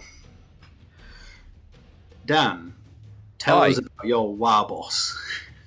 Quite, yes. So I had a nice game against some AdMech doing a little crusade. Both of it was the first game. Yes, it was actually. It was a lot of fun. There was a lot of killing and brutality, which is what we like. Interestingly, he was running Riser, which is the Forge Droid I run. And he had quite a melee focus, which is quite fun. He had a big squad of infiltrators and a big squad of the Fulgurite Electro-Polists. And he backed that with a bunch of regular Skitarii and some characters and a couple of Onaga Dune Crawlers with the Icarus arrays. And then he had 2 Castellan robots as well. This was at a 50 power level. And I took... my Crusade list has a bunch of kind of all over the shop stuff. I've got Red Tooth the War Boss, of course. I've got Durok Orkora the Weird Boy. We've got a unit. Well, in this list, I took a couple of units of boys, one of 20 shooters and one of 10 sluggers. And the 20 shooter boys went in a battle wagon with a death roller and a bunch of big shooters. And then we have a truck with 3 Meganobs in it and the War Boss sitting in the truck. And to add a lovely bit of snakebite flavour, of course I'm running snakebites. I've got 3 Squighog Riders and the knob on the Smasher Squig. Yep. And I think that just about rounded it out there off the top of my head. So because it was a 50 power level game, it was quite close quarters. The gist of it is, turn 1, I went forward, then I got shot a lot. All my Meganobs fell out of the truck, and then the last one ran away. The brand new Squighog Rider, the knob on Smasher Squig, was hiding behind the truck, so therefore he wasn't hidden from the character targeting rules, so he got blasted by an Onager and died. And the infiltrators popped up behind me and attacked the Weird Boy, who somehow didn't die. I think they have a surprising knack for doing that. Yes, he did proceed to die immediately in the next turn, but that's besides the point. so yeah, it sounds like a little bit of a rough outing. It was a rough start, but then it got a lot better for me because into my turn 2, Red Tooth himself, who was on a crumping spree, Yeah. as we have discussed, charged the Castellan robots alongside the battle wagon with the death roller, and he killed both of them. So he immediately got like a bunch of experience points for that. He has a brutal but cunning warlord trait, so he's attacking again for every attack that doesn't go through to the damage stage.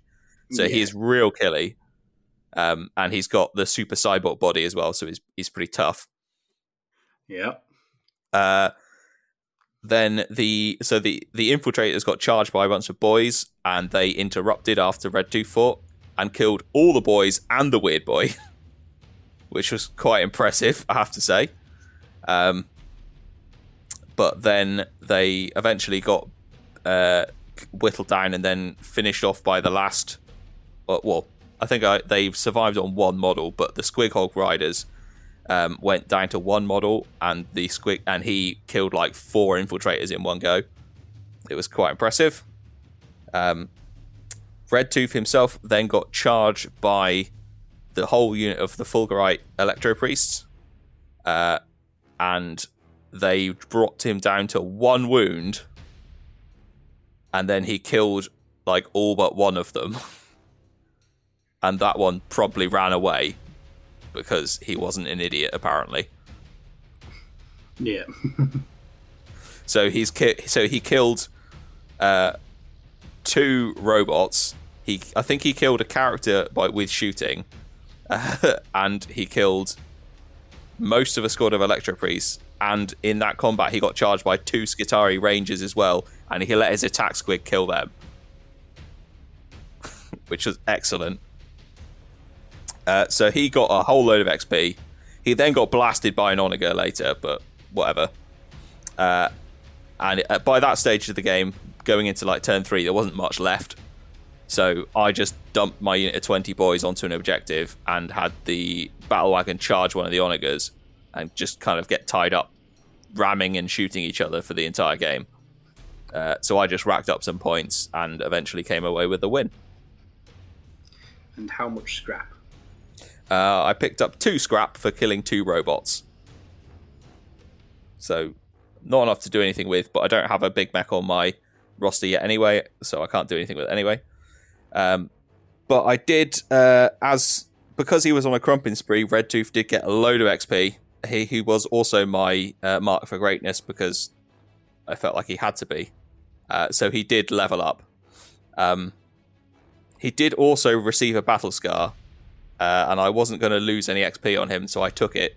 And I rolled up the chest wound, which gave him -1 wound. But because he leveled up to be, and he's the war boss, he get +1 wound as well. So it cancelled out. And then as he leveled up, I gave him the Dead Hard armor, so he's got an extra +1 wound. So he's currently at +2 -1 wound. He profited 1 whole wound. Yes.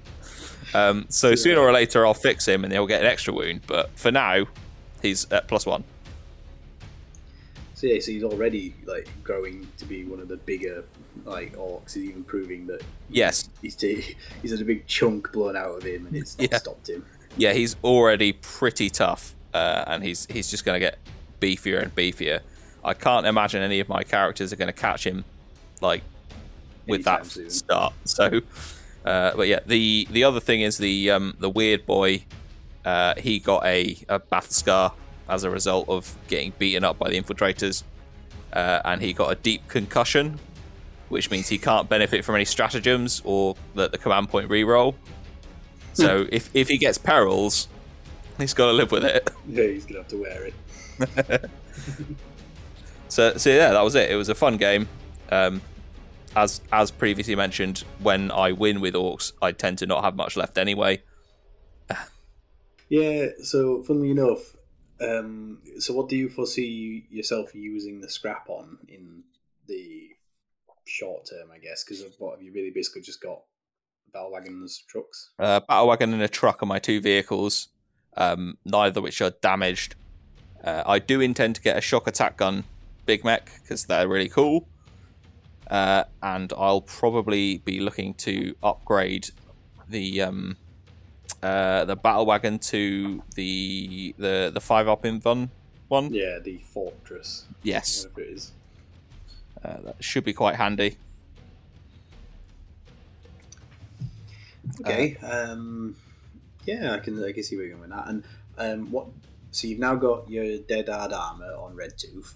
Yep. What would you foresee his second level up probably being? I think I would probably roll on the standard table in the book to see what kind of upgrade he'd get. Like the character abilities. Yeah. Because most of them are pretty handy. I might dig into the rulebook and look at the Crusade relics there, because they're all pretty good as well. Yeah, I was in a similar position when thinking about Zagdrag, because, like I sort of alluded to earlier, I can't decide whether or not to bother giving weapon upgrades on his axe, because basically that's making the decision at that point of do I take the Chopper of the Great War at the later stage or not. Do I need any of the abilities in the character pool, like of skills, or do I do the hilarious thing and decide to just go for ranged weapon enhancements on his shooter?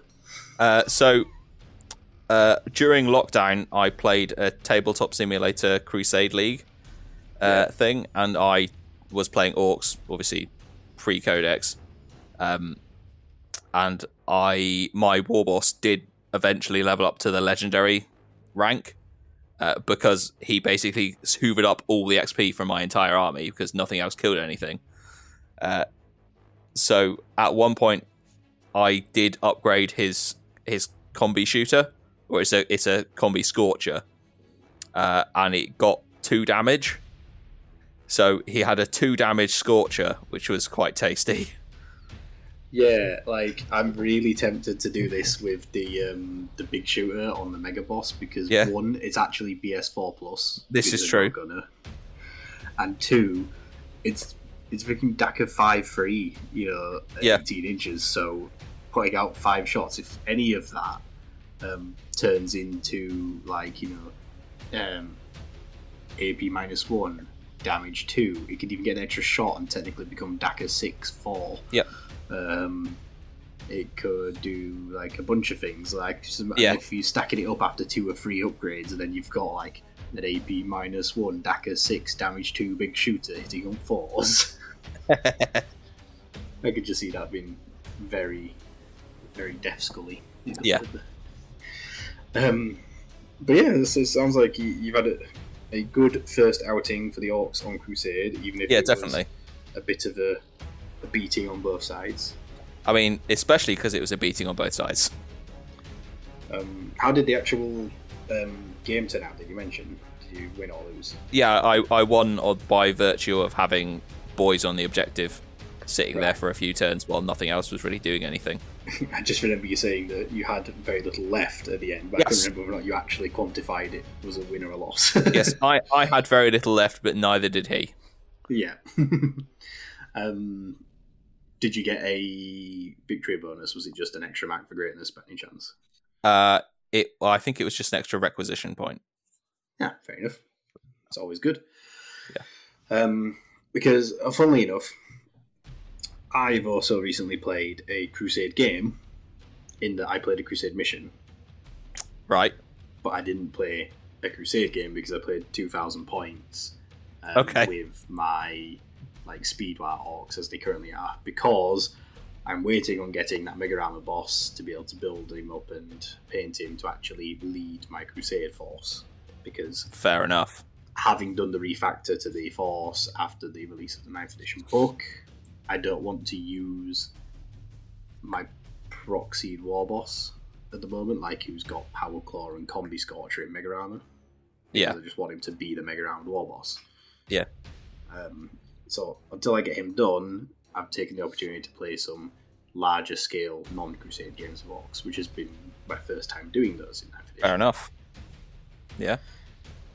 So last weekend I played a game against a friend of his Tyranids, and we decided to roll up a mission from amidst the ashes,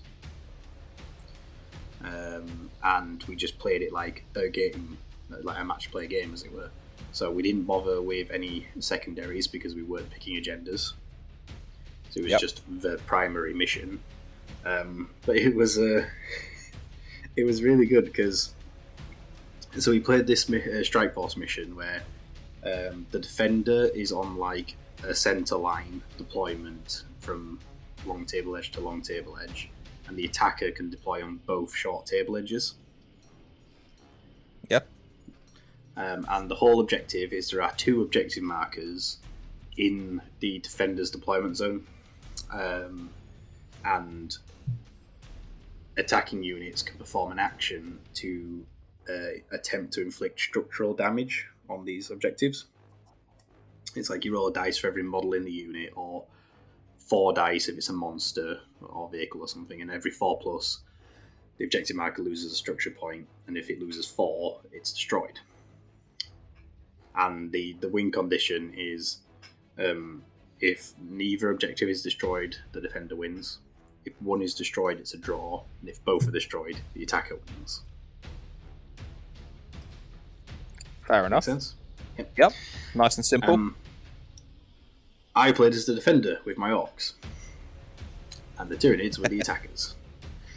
And to make it interesting, we, as I always do, use the theatre of war. Now, in this case, we decided that we were clearly in the later stages of an Imperial world falling to a Tyranid invasion, and the planet was being devoured. The orcs were clearly just the foe that the Imperium was currently dealing with when the Hive Fleet turned up. So we're playing on this, ruined Imperial world that is now in the process of being consumed. So we played with the Devoured World theatre of battle from theatre of war, even from Pariah book, from way back then. Yes.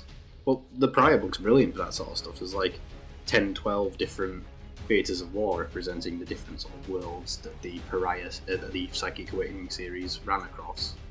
So in this case, the Devoured World is meant to be from the Blood of Baal sort of section of the series. But basically,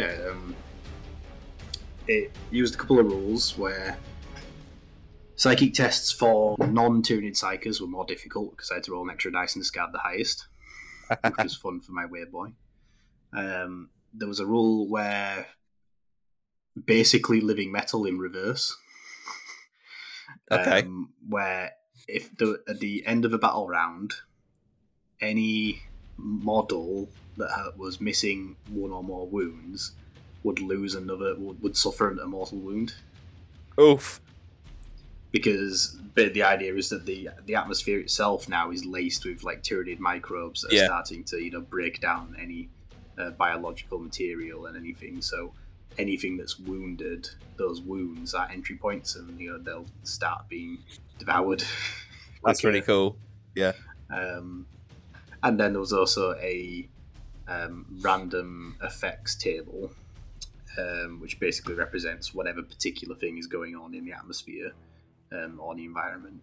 And we ended up with basically like acid rain in that is like stomach acid rain. Nice. Because the capillary towers are consuming the world and it's starting to affect the atmospherics. So that was the start of the battle round. We would roll a single dice, and on a 5+ it would start raining, which would cause every single unit on the table that was not in a terrain feature to suffer a mortal wound.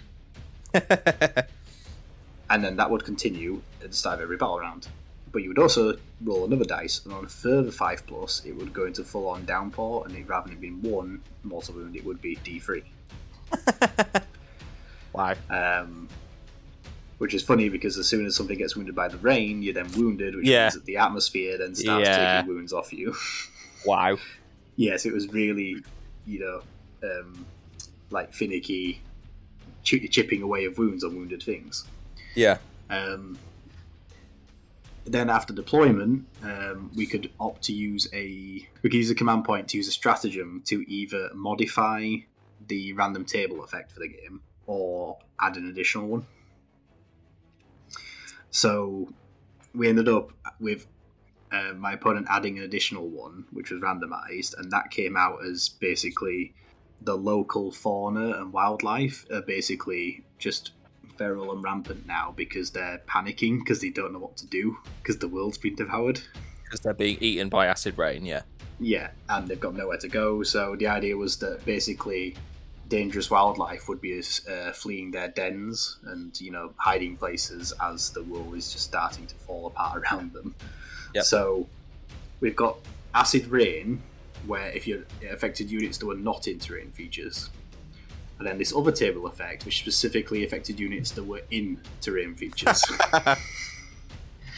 Because that was the one where the wildlife were defending it or escaping it or just causing havoc. And yeah, that one was... It was kind of like a roll-off system where starting with the player that went second, which in this case was me, we would pick a unit on the battlefield that was either in or within 3 inches of a terrain feature and roll a dice. On 1 to 5, nothing happens. On a 6, that unit would suffer D3 mortal wounds. But you would only keep...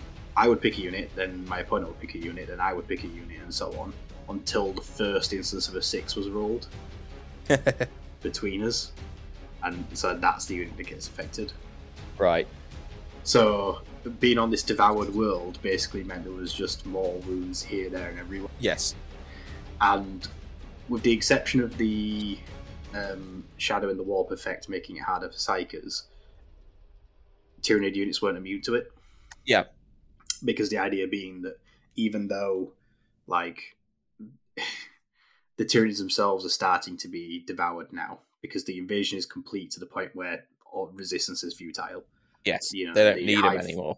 Yeah, so they don't need them anymore. So they're already starting to basically biodegrade their own forces as well to reabsorb them into the fleet. So they're not. They should be jumping into the digestion pools. Yeah, they're just clearing out the last couple of you know, organic defenders.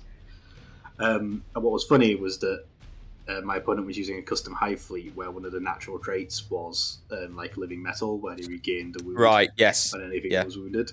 So every battle round, his army was basically going up and down in wounds across the board. Excellent. It was hilarious. But yeah, it was a really great game in terms of what was going on, because you could just tell that, like, I had these orcs who clearly were trying to basically protect or recover some last piece of tech that was probably going to be what was going to get them off-world. Maybe we had it as like we had the Octarius terrain built up basically as a strip down the center of the board for my deployment zone, and these fuel tanks, you know, these oil rigs in them. It was basically right. This is what the orcs are trying to secure so that they can probably fuel one of their last couple of ships to escape the world before it's devoured. And these Tyranids obviously trying to prevent that. Yeah. And having a 12-inch wide strip of deployment zone with a Speedwar army, so where I've got 4 buggies, a Gorkanaut, and 2 aircraft, in addition to my orcs, like my boys, basically meant I ended up with like a garage of orc vehicles. Because they're deployed in like a line down the center, but it's in between all these orc ruins, and clearly this is just like the vehicle compound. Yeah. So it looked really cool. And yeah, it was a good game. There was 2 Winged Hive Tyrants, a Tervigon Prime, the Swarm Lord, an Exocrine, a not Morlock, whatever the one is with the big chewy gob that eats things whole, but not the one that burrows. The one with the big frog tongue. Can't remember what it's called. The Horror Specs. That'll be the one. Yeah.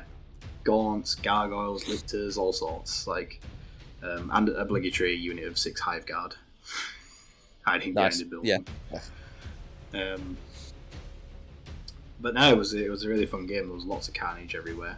I got turn 1 charged in many places because there was only sort of like an 18-inch no man's land, and say multiple winged hive tyrants, swarm commander, swarm lord, and the psychic power of advance and charge, and Yeah. it's horrible. I was playing as Speed War, but I had a regular war boss in a second detachment who had the dead shiny shooter and a power claw, but he got killed before he got to swing anything. Oof. Which is a shame.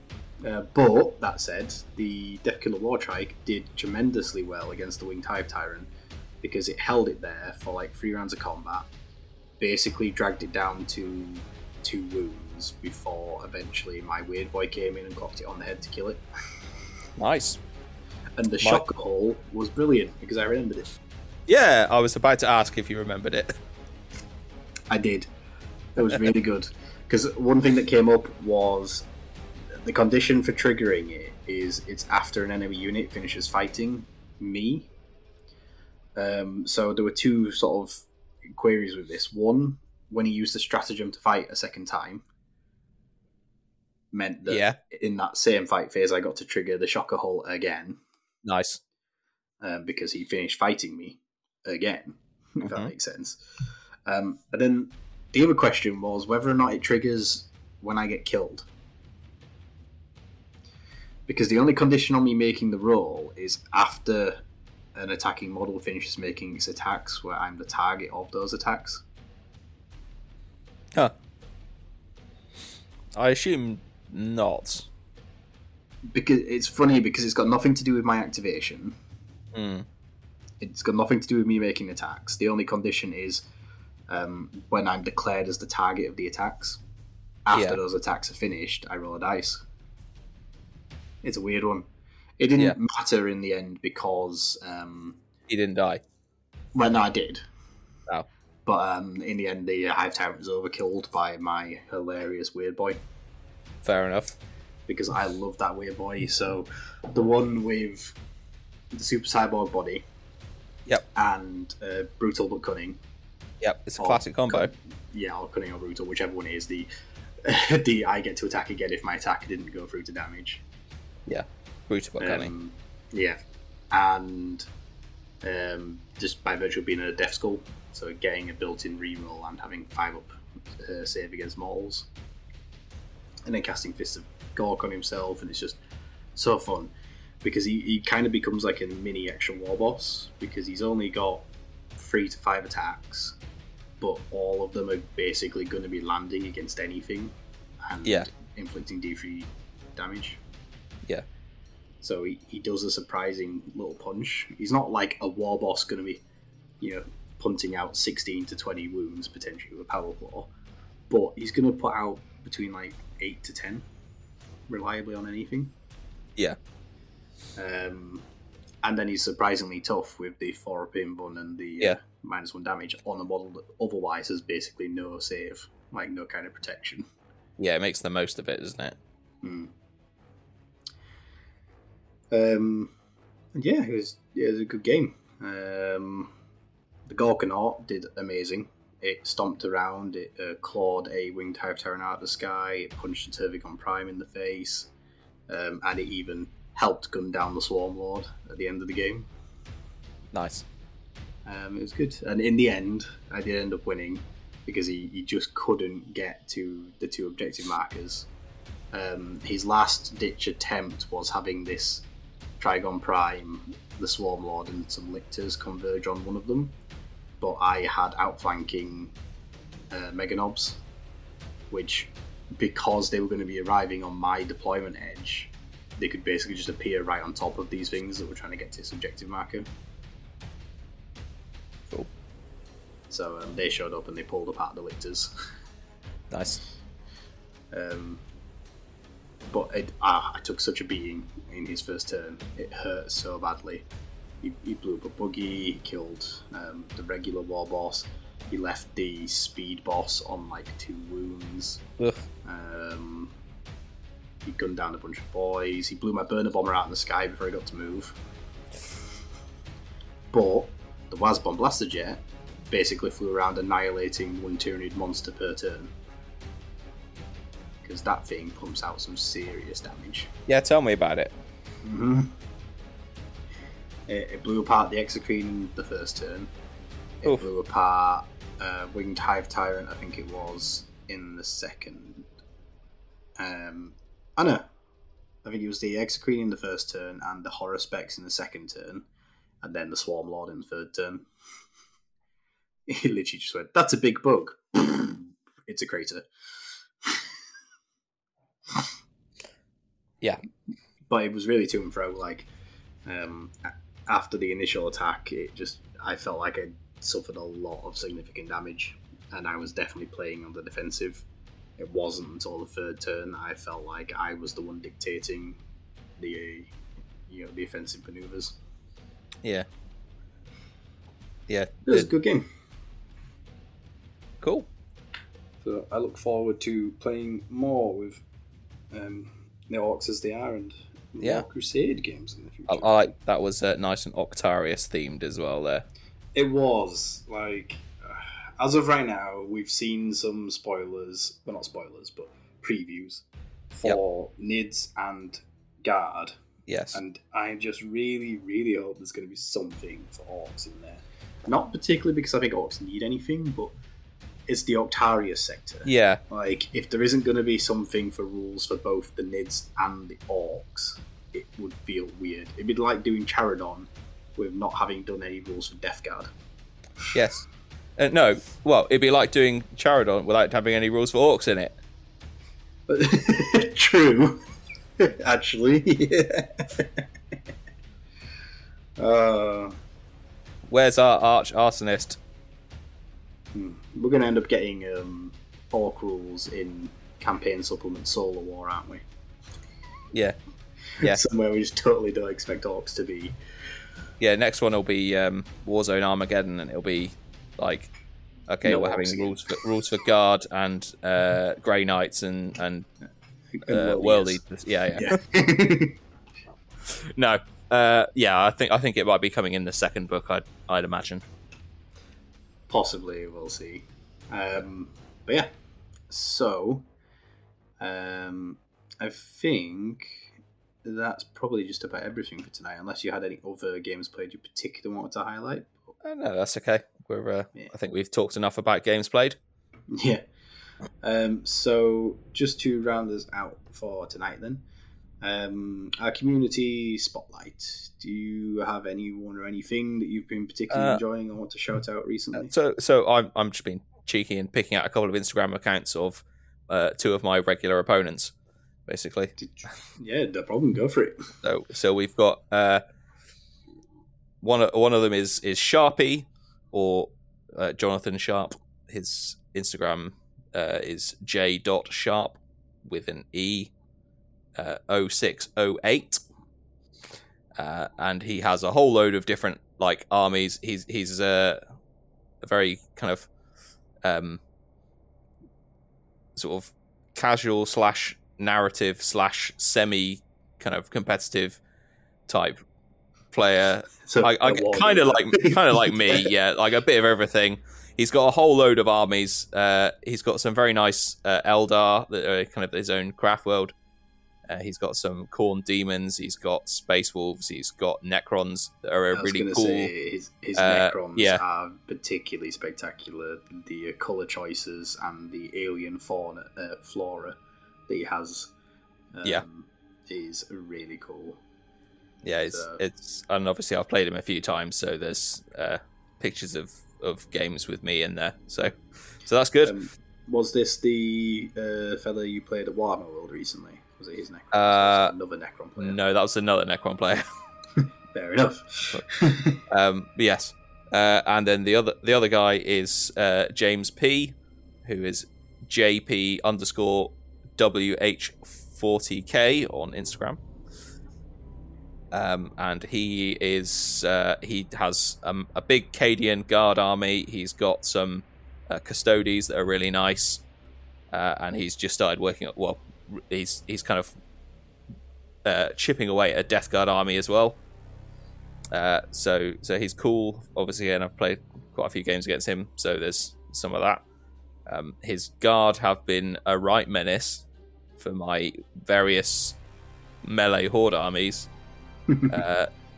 But so far, I've had the win against the Custodes a couple of times. Yeah, they're all nice, cool models. His boards are really good as well. Well, both of them they set up very nice boards. But JP in particular, he has a lot of the sort of like the MDF terrain, the kind of that you buy. It's all standard stuff. It's all fairly basic, but he's done a very good job of sprucing it up a bit and putting the gravel and the lichen.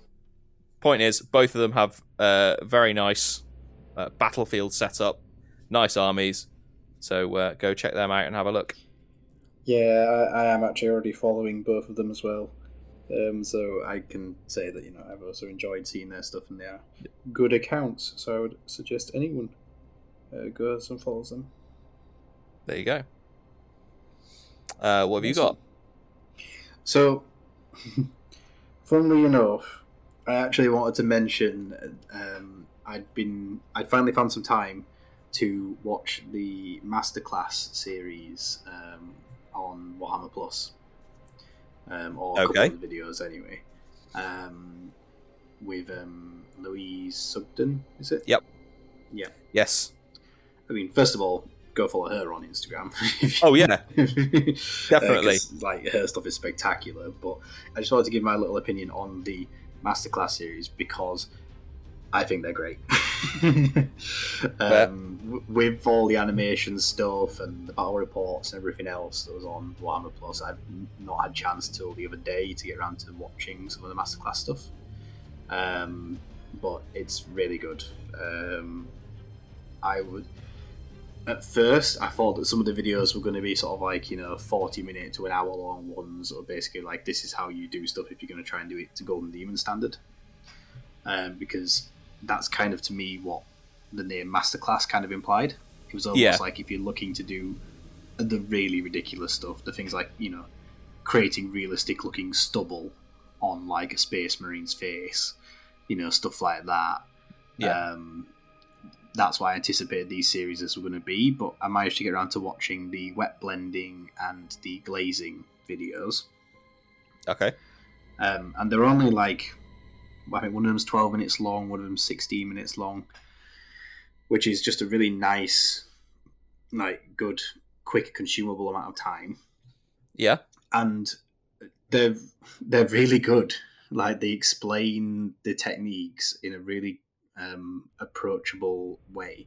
It's not done as this is the Masterclass stuff where you would have to have some level of assumed knowledge. A lot of it is very this is how you want to make a glaze. You want to do this mixture rate, like 80% of Lamia medium to Reichland flesh shade or whatever, and then you want to apply this in 2, 3, 4 plus coats, and the little demonstrations of how you could see the layers coming up and stuff, and little things like, for me in particular, one thing with the wet blending. So I've done wet blending before. I've got various amounts of it on my Eschers in particular, where I'll transition between the colours in their outfits. But the little wet blending video had 2 little points that I'd never even considered, and yet I'd never even considered them because I wouldn't have thought they would have worked until I'd seen them in practice, and then actually I can see how they're actually really helpful. So one was the fact that when doing your 2 colours, actually fully painting in the blocked areas with a hard line between where it's going to change. Oh, okay. Yeah, right? Which, to say that you're doing wet blending, you wouldn't have thought you would do that initially. Yeah. You'd think you would merge them as you went.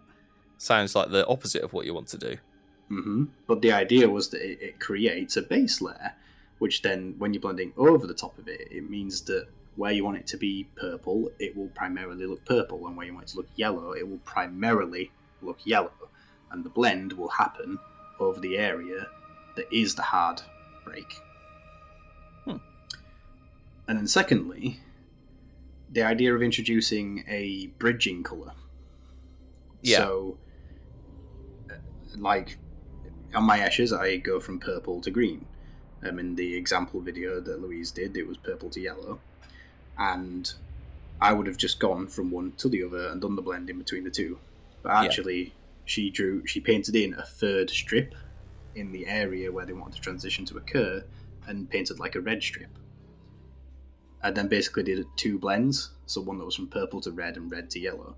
And even though that red strip area was only a thin area, you don't even really see that there's red there, because the blend makes it look like it's going from one colour to the other, but it's transitioning through the spectrum. Cool. Yes. I definitely had heard of that as a thing, but I've never done it myself. Yeah, it's like, as a little thing, I hadn't heard of that before. And just seeing it made complete sense. Yeah. And she even, she explains it as that you don't have to do this, it's not always necessary, but it can be a really nice way to add that extra layer to it. And so yeah, I've actually found that Masterclass series is not as masterclass as I feel its name suggests. Yeah. It is actually more, maybe not beginner friendly, but beginner to those techniques. Like if you are like a seasoned painter, but you don't have to be an expert in order to get something out of these. It's not a class for masters, it's a class from a master, right? Yes, basically, yeah, that's a good way of putting it. Yeah. So yeah, like I say, if you don't, go try some out and see which one's right for you. Like, I didn't bother watching all the ones that weren't relevant to me. So, for example, I didn't watch the Black Power Armor one. If in future I find myself doing a commission, maybe, where I'm doing some Black Power Armor, I might visit it. Cool. But I thought I'll have a look at the wet blending and the glazing ones, and they were really helpful techniques, and I'm looking forward to trying some out. So, cool. Yeah, that's my little hint. If you've got Warhammer Plus and you haven't checked out the Masterclass series yet, I definitely suggest you do so. I mean, you're paying for it, you might as well. Well, I mean, yeah, but I'm probably not going to bother watching the Age of Sigmar battle reports, because I'm not an Age of Sigmar player. But fair. There's some stuff on there which just might not have got around to watching, but don't put it off, because it is good. Cool. Yeah, I've heard good things from other people as well about that Masterclass. It's sounds like it's a good one. So yeah, I think that is everything then for tonight. Yes, I think so. We've covered one of our favourite factions on Crusade. Yes. It looks like we're soon going to be kicking up into full Octarius gear. Yeah. We've got pre-orders coming up very soon for not only the new supplement book, but also the new mission pack for Crusade, which sounds like it's going to have Planet Strike in it. Yes. It's a fair bet that when the second book comes out, there's also going to be a accompanying Crusade War campaign related book as well, right? Probably. Yeah. So yeah, I'm very excited to get my hands on that one. But we're going to have to squeeze in maybe another episode or two before then, because next episode is already in production and has been for a little while. So I'm sure regular listeners might have noticed that this episode is a little later than normal, but fear not, it's because I have been busy working on something special for next episode. So you can look forward to that, because it is going to be something a bit different, but also something that I think is going to be really fun, and I think you're going to enjoy it. So yeah, keep an ear out for that. But then after that, I think we'll be trying to squeeze in possibly Flashpoint Octarius from White Dwarf, to give me a chance to actually digest what will be the supplement book and the mission pack for maybe a month's time from now. We'll see. We'll see. But yeah, plenty of exciting things coming up. So, thank you again, Dan, for joining me tonight. No problem. And yeah, until next time, guys, this has been the Narrative Wargamer Podcast, helping you to discover more ways to play 40k.